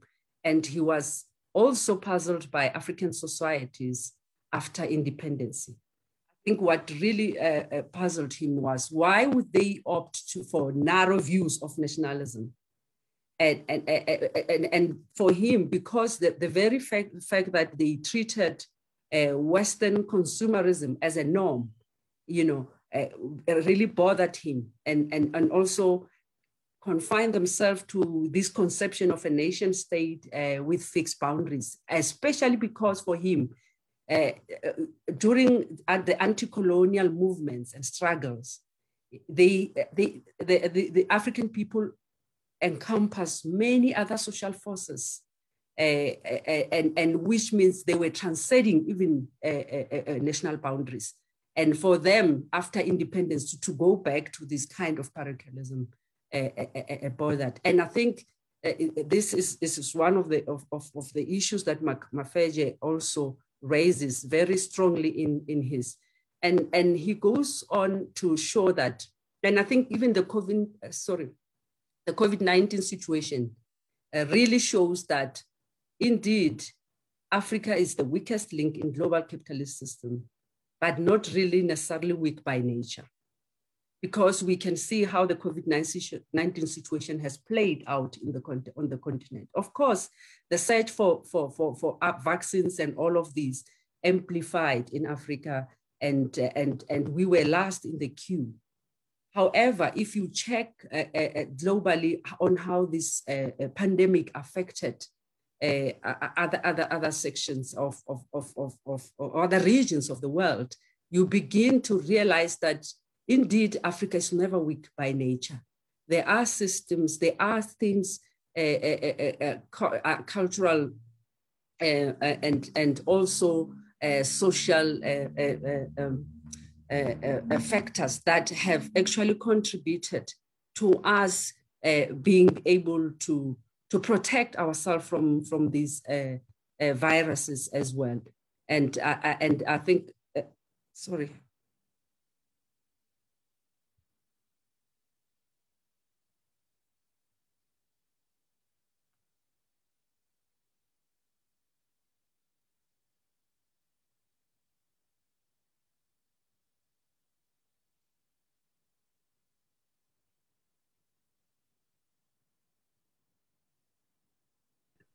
Prof, are you there?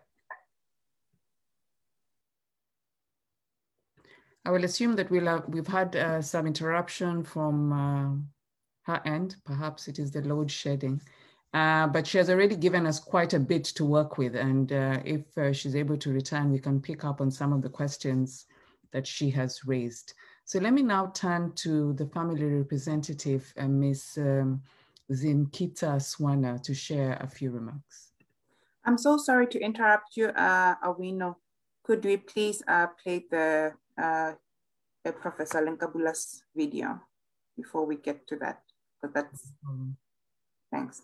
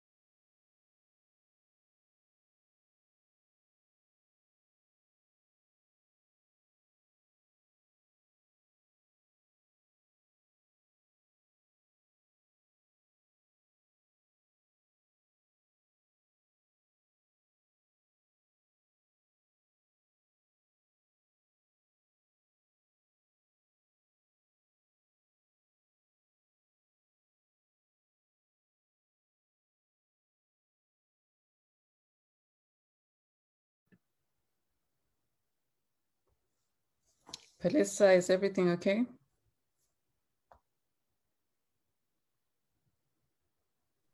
Yeah, the video had started. So now when I was about to share it, so I think let me rather than allow you to go ahead with the family wrap and then we can load it. We can have it ready. Apologies for that. No problem at all. Zimkita, you're welcome. I think even though it needs no repeating, I'm sure you are aware of your Achi Mafeje's great impact on the African continent, and that has been evidenced today through the enduring legacy of his work, as has been attested to by the panelists. You're welcome. Good morning.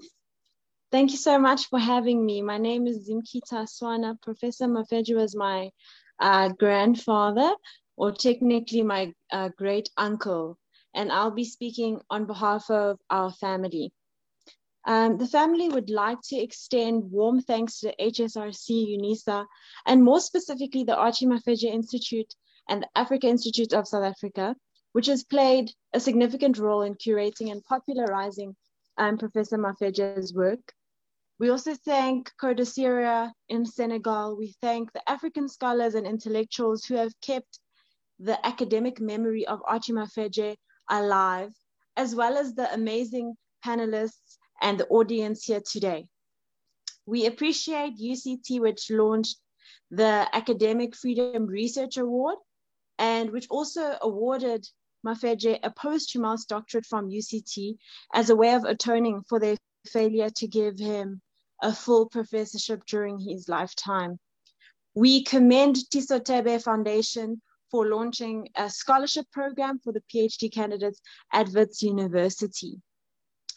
Today, I would like to reflect upon what made my grandfather irresistible while he was still alive, and what makes him undoubtedly attractive today as we set our eyes upon his legacy. It's the elegance of his erudition and expansive knowledge of his area of study. I only knew him for the first 10 years of my life, but even then, I could sense his intellectual clout and sophistication. Today, I'm reminded of one of the news headlines at the time of his passing, which read, "A great giant has moved on."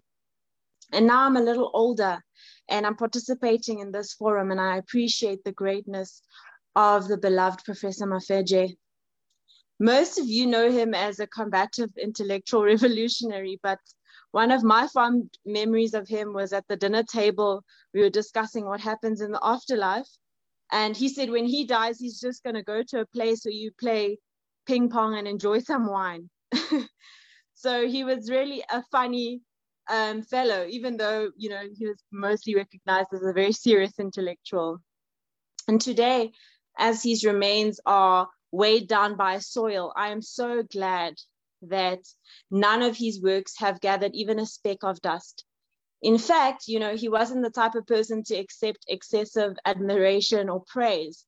But what you are doing today by engaging in his thoughts is something that I'm sure he would appreciate, and that he would be in awe of the fact that Africans are reading and thinking and engaging today.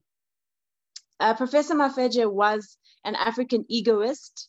He studied epistemology of alterity and the othering of Africa and Africans, and the advancement of African scholarship grounded in centering research on African ontological experiences. And I think that he had an aversion to alterity, and he had a pursuit of the idea of endogeny. And we are grateful that his legacy is located in that, and African intellectuals in the new generation recognize this. As Africans, we have a long history of calling ourselves and being identified as things that we are not. For instance, we are not tribals or tribespeople, but we are organized in identifiable and operational kingdoms, chiefdoms, clans, and families. So we must resist the forces that drive us into abstraction. We are not mythological creatures. In fact, our cultures, our tradition, and our scholarship and our languages demonstrate how grounded we are. And in his memory, we should pursue this.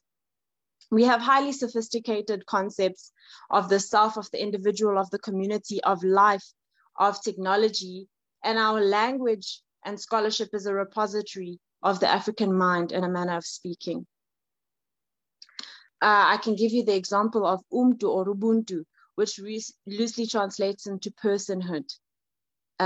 Being a person is the most significant and respected level or form of being in African society. And as Africans, we should facilitate other people's personhood in order to be people ourselves. We must always embrace African ideology and ways of being. And this stands in stark contrast to the ideologies and concepts of whiteness and blackness and other pseudoscientific ideas of race that exist. So this ideological framework of indigeneity is which my grandfather devoted his time and thoughts to, and I really appreciate the fact that we've had so many discussions about it. And you'll find that in many ways we have the terminology and we have the technologies to succeed in life, and that we should actually resist the labels that people give us that negate our significance and importance. If Africans were unthinking and undeveloped as the world has come to view us, we would have become extinct. But it is because of the sophistication of our ideas, our tenacity and our rigor that the various attempts to annihilate us have not succeeded. And it is because of our tenacity and our Africanacity that a quarter of the world's population will be Africans by 2050, and that the majority of the youth demographic in the world will be African. We are the continent that is full of promise and potential for growth and development. And if you were to ask my grandfather how to progress Africa, it would be to use endogenous African thoughts and concepts. And if you remember that Africans invented university, you would then know that our charge today is to return to being leaders of thought and knowledge in the world. And as Professor Sithole was saying, to challenge the notions of rankings and ratings that undermine African thoughts and scholarship. So let us continue to progress in science and technology to exceed our former glory in at least the name of my grandfather. Thank you so much. Thank you so much, Zimkita. Thank you very, very much for that. And indeed, the task of our generation, my generation, is to continue this work. And as Professor Paswana noted, these are not new conversations. And it's always important to remind, the next generation that makes calls to decolonial theory, to decolonizing, that our forebearers, wrote, reflected, had rich debates, and both within the academy and in other research spaces around the importance of centering Africa as a site of knowledge production, as a space from which to understand and theorize global problems, and not as a site to pontificate on how problematic it is. Palisa, do we have the video ready now? Before I move on to the Q&A. Yes, we do. Thanks.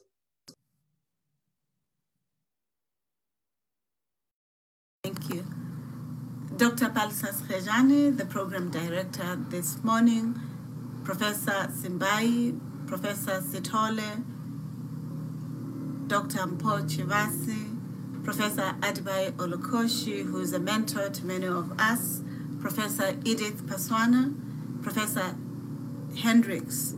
I'm truly delighted this morning to form part of the deliberative processes around an icon, an intellectual tower, and a mentor who many of us in the Council for the Development of Social Sciences Research in Africa have learned a lot from. I first met Professor Mafeji when we, as a group of PhD candidates, had the opportunity to attend the 13th Codestria General Assembly.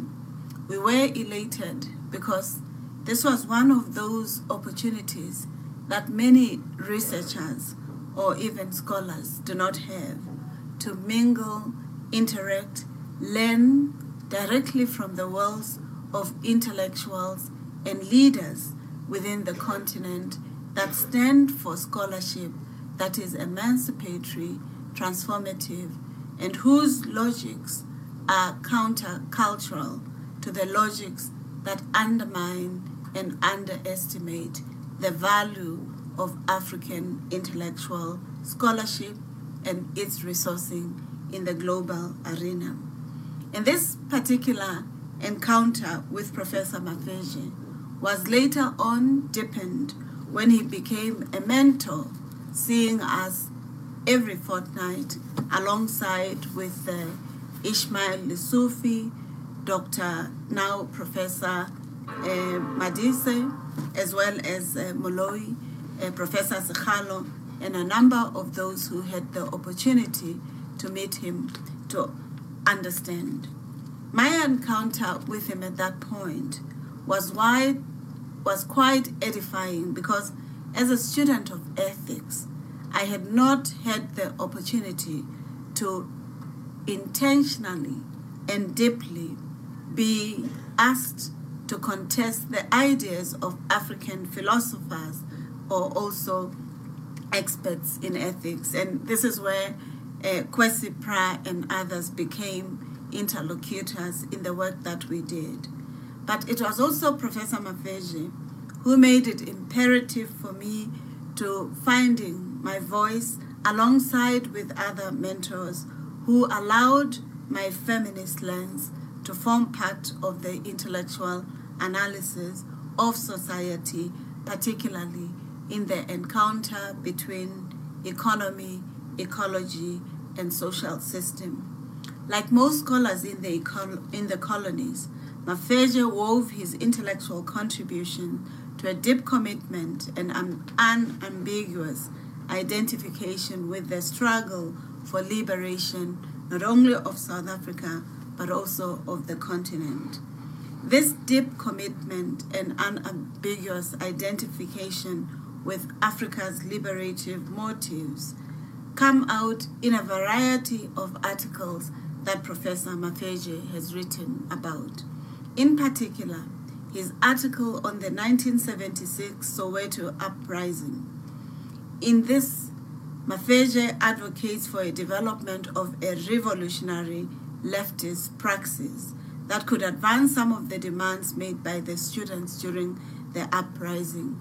These were in particular around the dignity and identity of Black people as human in an apartheid context that had denigrated the humanity through the stratification of apartheid system. But it was also a contestation on languages of hegemonic and dominant or conquest cultures, which students were raising as a challenge and asking for African languages to also be invested in, to develop as languages of science, research, and engaged scholarship. This particular factor is still very valid even today in 2021 when we look towards the 2011 struggles in Argentina around students contesting the evolution or the continuing hyper impositions of the neoliberal order in the higher education system, where those without money are not enabled to pursuing higher education and those without fall through the cracks. The same is true to the 2014-2015 eruptions of students in the context of South Africa, which moved on to other environments where the fees must fall became a rallying point on similar quests, including the issues of access and success of higher education, not just a revolving door and institutional cultures within universities that do not embody or embed African liberation matters. He was also critical of some of the conceptualizations of liberation that were prevalent at the time. In this, Mafeji could be said to have been ahead of his time, arguing for self-criticism within and by the liberation movements at the time when such reflexive practice was overshadowed by hagiographical approaches. Indeed, Professor Mafeji is also known as one of the major contributors to questioning the very discipline that he studied, anthropology.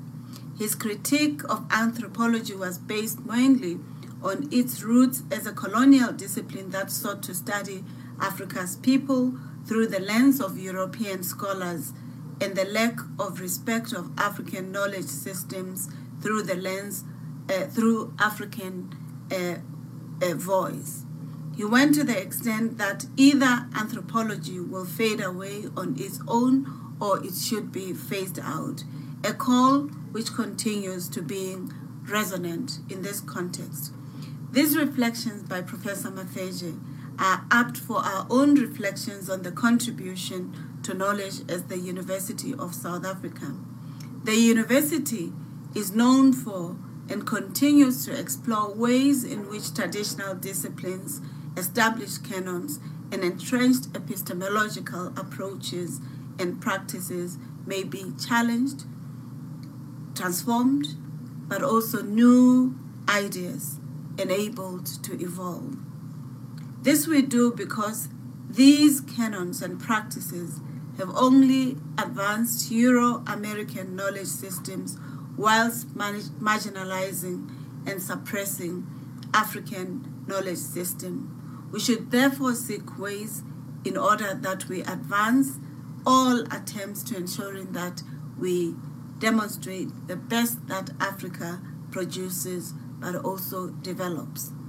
Nyoka identifies at least 3 foci in the works of Mafeje which are important to consider. The first is the critique of social sciences, particularly the liberal theoretical orientation, positivist methodological approaches, and epistemological groundings. We have already referred to this in the area of the work by Mafeje. The other important matter, which in our context have not been reflected on in the current context of changes, especially during COVID-19, has been the very question of land and agrarian question that Mafeje so tersely reflected on, including the activities of the small-scale farmers or subsistence economies. In a world where commercialization of food systems has become normative, this has meant questions around food sovereignty, around security, around decisions and land tenure continue to rattle us even today. And perhaps Mafeje could be one of those scholars that resource us in ensuring that we develop quite strong alternative approaches to land tenure systems in South Africa and in the continent. The last aspect that I want to reflect on is his revolutionary theory and praxis since apartheid days and his quest for a second independence, meaning challenging the neo-colonial hegemony in Africa.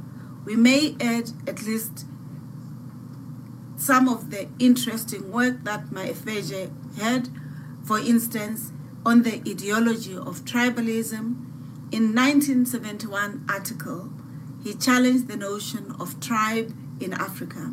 This was timely intervention at the time when apartheid regime was advancing the balkanization of a country in different times, the results of which were the hated homeland system. It may be that the post-1994 settlement led to the eradication of homelands. The country is, however, grappling with the effects of tribalization, especially of African people. And whilst we may speak around the concept of ethnicity as an important idea, the constant imposition of tribalism or tribal as the conceptual framing is ongoing and is highly entrenched. The ongoing manifestation of Afrophobia and xenophobia within the continent and the country, which emerged sporadically due to challenging economic situation and the competition for resources amongst Africa's people, are good points to consider.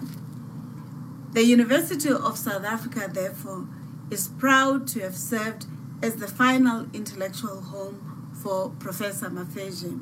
It is important, therefore, that we should continue with his legacy of posing critical questions.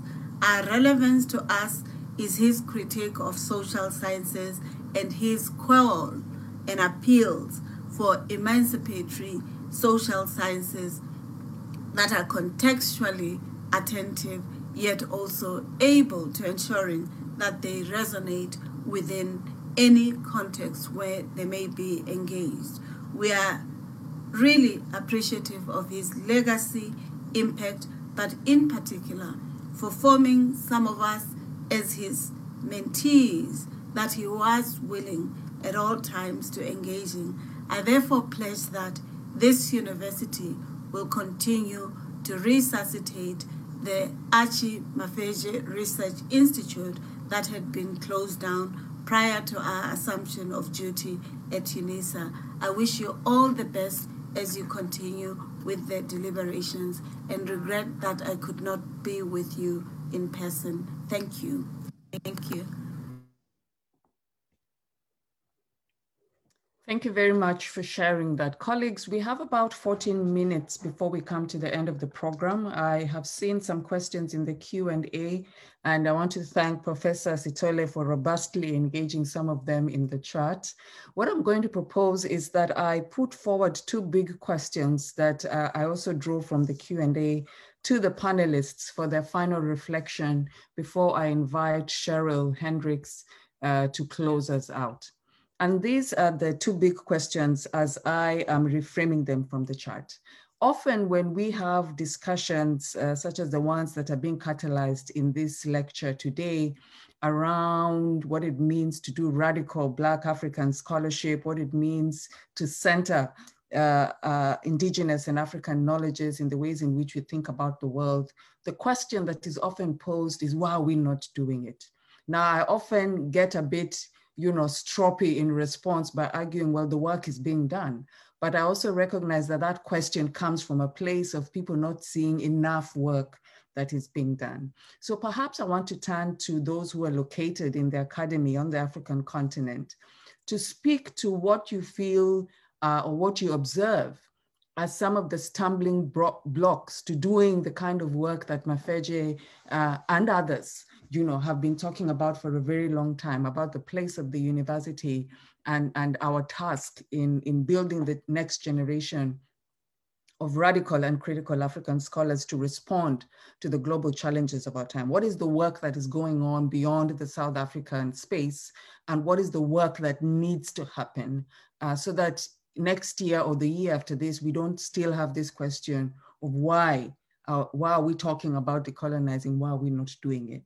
That's the first big question. The second is one that is partially personal. Often when you relocate from the African continent and are situated elsewhere, there's a kind of tussle and dance that happens with being situated in a different context. And yet we also are aware that we have a vast majority of African scholars seated in the diaspora, located in institutions of higher learning. Now I want to turn, on this one, perhaps I want to give it to Pearl and Cheryl and other colleagues as well, to reflect with us about what a robust internationalization agenda would look like that moves us beyond the pockets of deeply important but often complex work because of the resource intensivity of it that folks like Codesria are doing. I know of the platform that was set up by Arua, but we also know that it's still significantly dominated by South African universities. What does a robust internationalization agenda look like that draws on an intracontinental collaboration around questions of decolonial, anti-colonial, and radical African scholarship, but also connects to the African and Black diasporic constituency who are located in universities?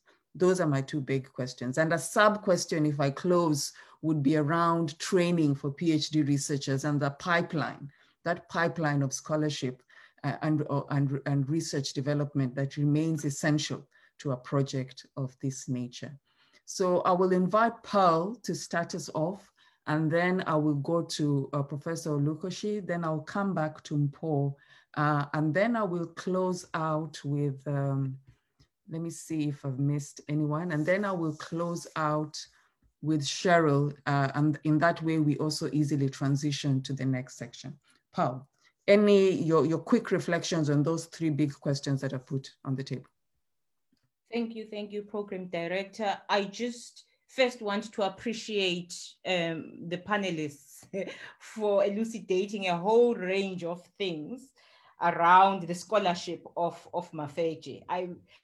One day, Dr. Chivasa will have a conversation about Dani Nabutere and why I really appreciate his critique of Mafeji.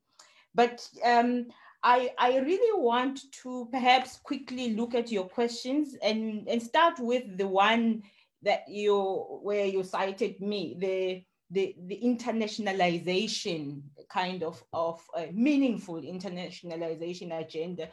And to say that in recent meaningful conversations with Professor Janne Smith of UKZN, he used the term epistemic relay, which I think is a useful concept in terms of doing what we have to do locally and having the confidence to confront any other, because we all actually have indigenous knowledges, all of us. It is this a facade that we have that suggests that indigenous knowledge is anything other than Western that is problematic. And if we have done enough work of examining science from our local stance, we have enough capital to hold conversations that challenge other indigenous knowledges to contribute in the same pot of science, and then we all co-own science, actually. But detailed story for another day. But I worry about that last question that you threw in about PhD scholarship. This is where those functionaries are really damaging us because of the number, the push to produce PhDs, the push to produce PhDs within a particular time frame, and all of the things that are linked to how we then get funded. Of course, we are in this dilemma because there is carrot that we might miss if we do not do these kinds of things. So there is a whole complicated issue around, and to link with your first question, around institutional capital that we need to ask specific institutions. Because actually, if you are suggesting that why are we not doing certain things, it has come to a stage where our students are losing patience with us, and some civil societies are really now taking on the space of liberated intellectualizing for themselves. I've written more for those civil society spaces because they are much more liberal. It's not that they are not quality assuring, but they are much more engaging in the way that they write. I'll leave it there for now. Thank you. Thank you so much, Professor Sithole.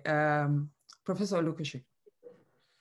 Well, I mean, I'll thank you very much, Awino, for those pertinent questions. I think one of the things building on Pearl to introduce into the conversation is also in a very direct way, because Pearl hinted at it, is also the fact that there are power relations involved in these matters. And when Pearl says that, well, you know, you have to deal with certain realities in your conversations and engagement, even sometimes against data and against conviction, because you have to come back home with that certificate, that goat skin at the end of the day. It speaks to the broader relations of power, and you know, the struggle for epistemic justice definitely has to go on as an unfinished business. But you know, I've been saying to colleagues over time that how right can it be that if I were to live my life again and to go to the UK as I did many years back to do a PhD, would I be writing about Africa or Nigeria? Or would I in fact be better served in my quest to understand my continent much more by going to write a thesis about industrialization in the UK, or about development planning in Japan, and study the Japanese in order to use that knowledge to better reflect on my own experience. And it's a conversation we had with Mafeji in the past, and I think I really did like Mpo's emphasis on the interdisciplinarity, because embedded in that, in many of the conversations Mafeji had with us, actually some kind of a thinly veiled contempt for Africans who excelled solely by the fact that they were the good interpreters of the African for the rest of the world, right? Almost like a V.S. Naipaul of the social sciences, you know, and doing so on the basis of syndromes and all kinds of pejorative conceptual frames that ultimately are self-denigrating. And that's why he always emphasized, you have to be confident of yourself. You need to know your subject. You need to know your context. You need to know your environment. If you don't know your people, how are you going to be able to represent those people in the rendezvous of ideas on a global scale and not end up simply becoming somebody who mimics and copies others for validation? So I would say that this is the challenge we are faced with. Now, my challenge to Puleng, to Pearl, to all of the colleagues of ours who have been in this battle, located in relative positions of power presently. Lead the charge, please. Let us make a difference. Let's change the curriculum. Let us make sure, and those battles are being fought in fragmented ways. Let us also break out of conventional frames of networking ourselves to look for other ways of doing conversation, of the kind that will ensure that we are able to build a school that will do precisely that transmission job, which your colleague Pearl referred to, and reproduce people. Because sometimes the best education is not within the four walls of the classroom. It's what you are able to hear sitting at the feet of Pearl, talking about her lifelong struggle, trying to create an alternative way of understanding scholarship and what it means to be an African scholar, and being able to inspire people to then go back into those four walls to ask questions and not simply to be the obedient student who reproduces everything that they hear, almost learning by rote. Thank you. Thank you very much. You know, you raised something that I always reflect on in the following ways, that scholars, particularly African scholars, are caught in this dilemma. Do you pursue your research interests, which might be studying, you know, some ancient history of a state in India? Or do you cede space that you know will be taken up by other scholars to reproduce this mimicry about your context? So we don't have the luxury of pursuing a study. You know, one can of course choose to do that, but you don't necessarily have the luxury as a critical scholar to say, actually what I'm invested in is studying the Brexit at this particular moment. Because to do that means you are leaving space which will be occupied not necessarily by another Awino, another Pearl, or another Palesa, but you know, by scholars who continue to study the other and reproduce particular understandings of our experiences on the African continent, and do injustice to what those experiences are telling us about the state of the world. Let me turn to Mpho for your reflections. Thank you so much. I think, you know, just focusing on the question of why are we thinking of decolonization and not doing it? I want to, you know, piggyback on Dr. Olokushi and Prof. Sithole, which is the ideas of what is actually the driving force behind the exclusions, the discriminations, the lack of respect, or the lack of an energy or willingness to legitimize African knowledge, or knowledge from Africa, or knowledge by Africans about Africa. Why is there an intellectual supremacy that is constantly protected? And I think Dr. Olokushi gives us a hint towards the answer, which is power relations. And I think what we ought to ask is, what are these powers protecting? And why are they protecting this kind of supremacy? Why is it not problematic or worrying for them to maintain the idea that knowledge about Africa is more valuable when it comes from the outside. I worry, or I'm very fascinated by things like institutional culture and the role that institutional cultures actually play in the development of, well, epistemologies, producing PhD scholars, benchmarking quality of those PhDs, deciding on how long a PhD should take and so forth. Year to year, we see these changes towards making the PhD study shorter, the time getting shorter and shorter at the cost of quality. And one has to wonder, why is there a push to do those things, and what's informing these moves that in most instances are actually detrimental to the quality of education. But more importantly is we have to look at why it is that people actually question the quality of PhDs when they're produced by Black people or African people. There's too much here in this academic space, in the institutions, that actually seems to be working against African scholarship rather than supporting it and, you know, endorsing it so that it can actually develop and have its rightful place in scholarship. But I think at bottom, what really asking is, when it comes to epistemic injustice, what exactly is it that these powers are protecting? And I'll leave it at that. Thank you very much. And I want to, I hope that colleagues who are in the Q&A who asked the questions around what it means and what is required of us to do the decolonizing work, how much of, you know, what are the sort of conditions that are limiting our ability to do this work, find some little nuggets of wisdom from our panelists who have just spoken now, who are also speaking from a position of the spaces that they occupy within African universities. I'm going to now turn to Cheryl Hendricks to offer any reflections as you do your wrap up as well of the event. Thank you so much.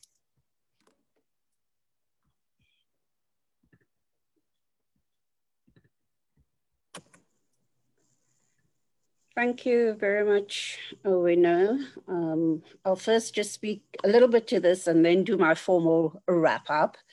And I think that the various speakers have covered much of what I want to say.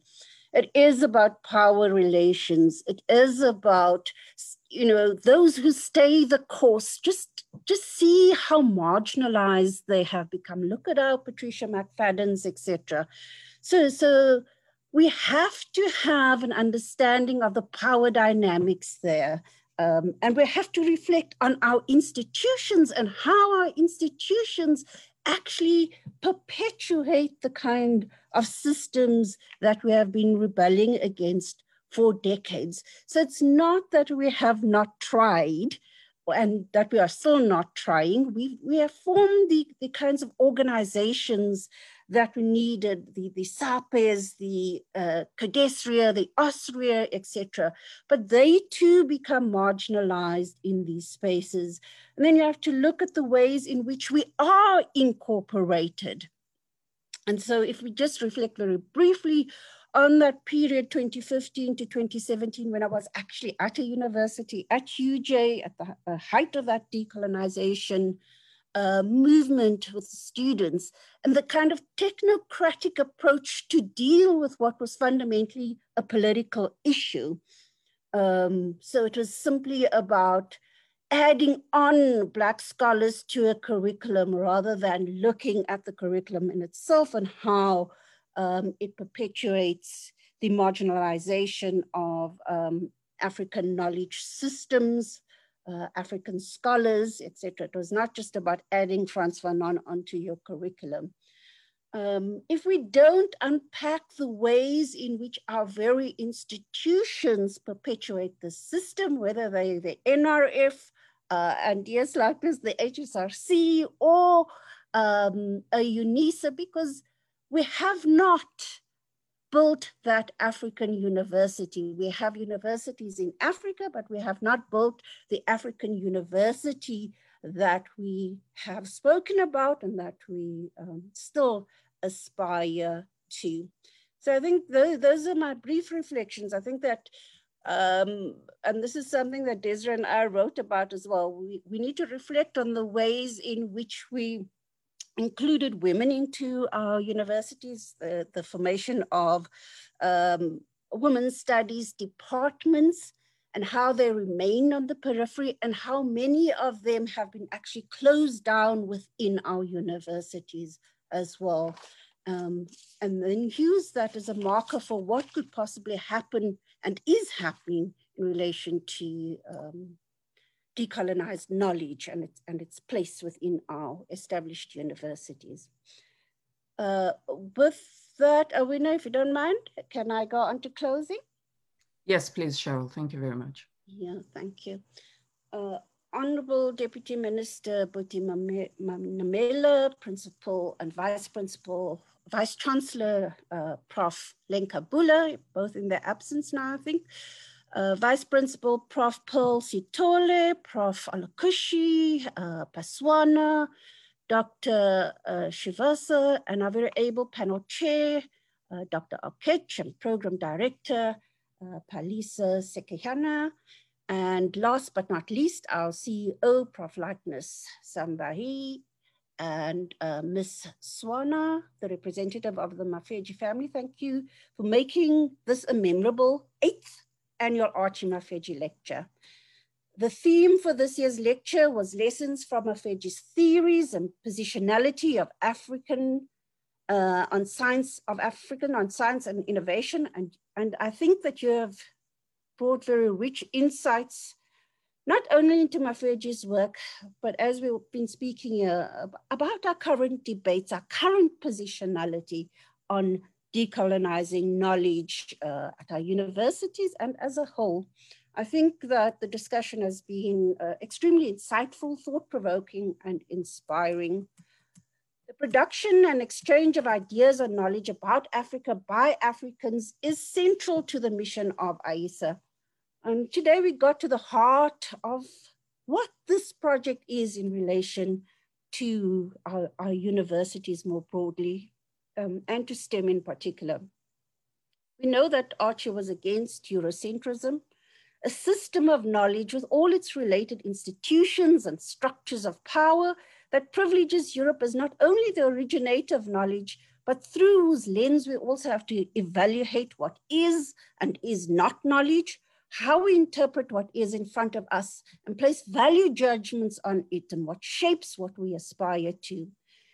He therefore sought to counter the lack of acknowledgement and appreciation of non-Western epistemologies. And he was very direct in his challenge to anthropologists, to liberals, to Marxists alike, who continue to view African realities through their own experiences and to categorize our lived experiences as inferior or as stumbling blocks to progress.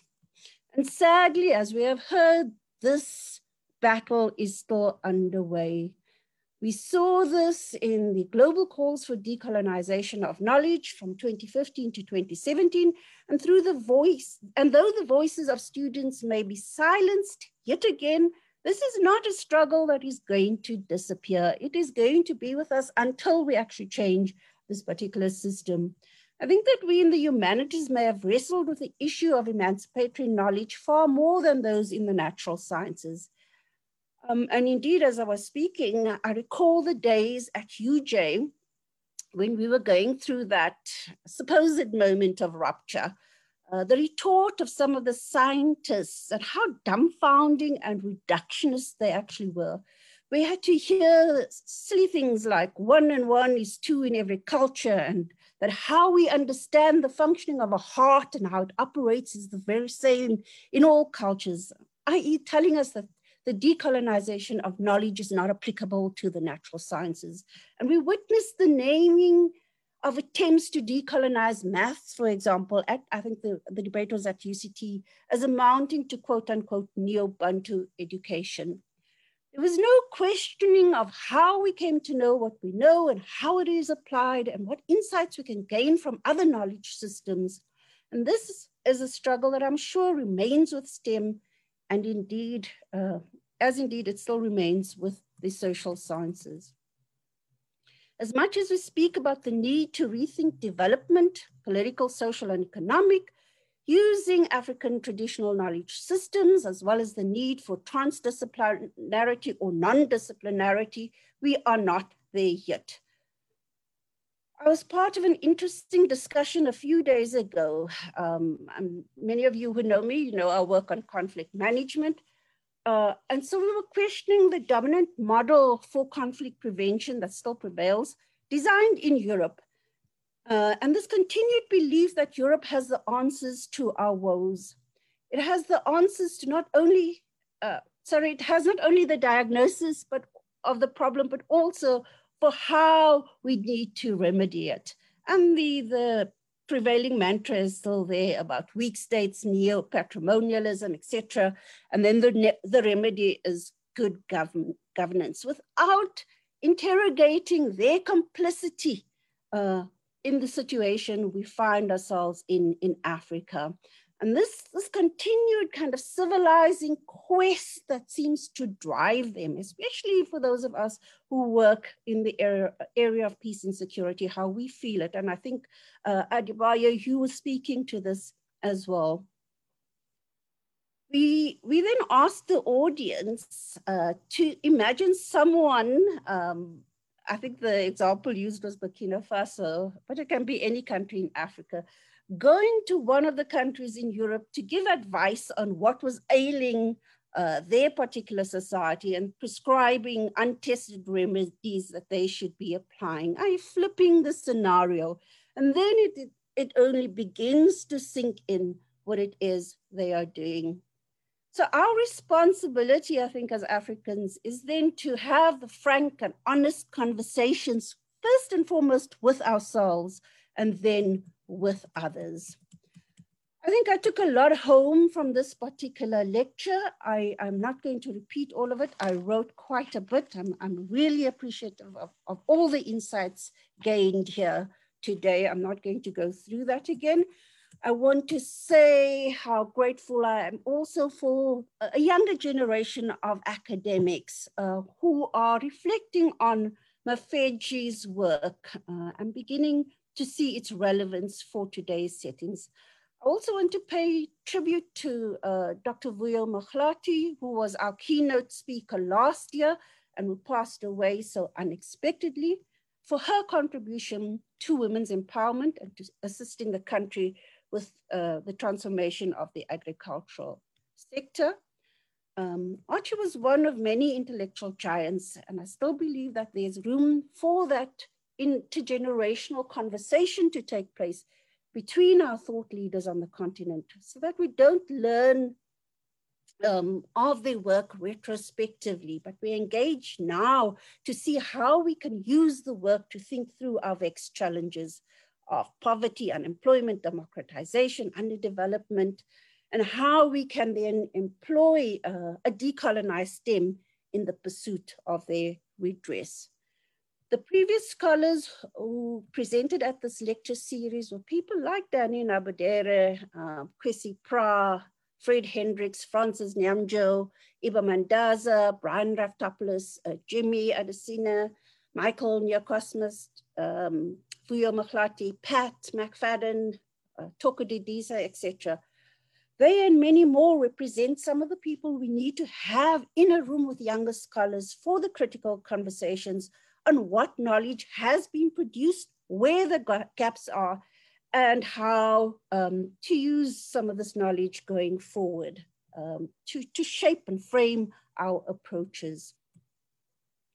For me then, it is just by way of closing to say thank you to everybody who contributed to making this 8th Archie Mafeji lecture a successful event, the panelists, participants, but also those behind the scene. A great big thank you to Palisa for pulling all of this together, our communications and IT teams, Ilse, Adzi, Tabo, Masejo, etc. I'm also Grateful to hear from Puleng that UNISA is thinking of reopening the Archie Mafeji Institute. I think it's very needed. And with that, let me say, go well and stay safe till we all meet again. Thank you.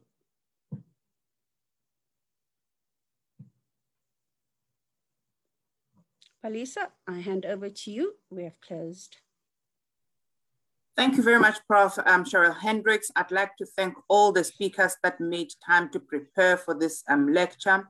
I would also like to thank all the participants. We have noted your comments and questions.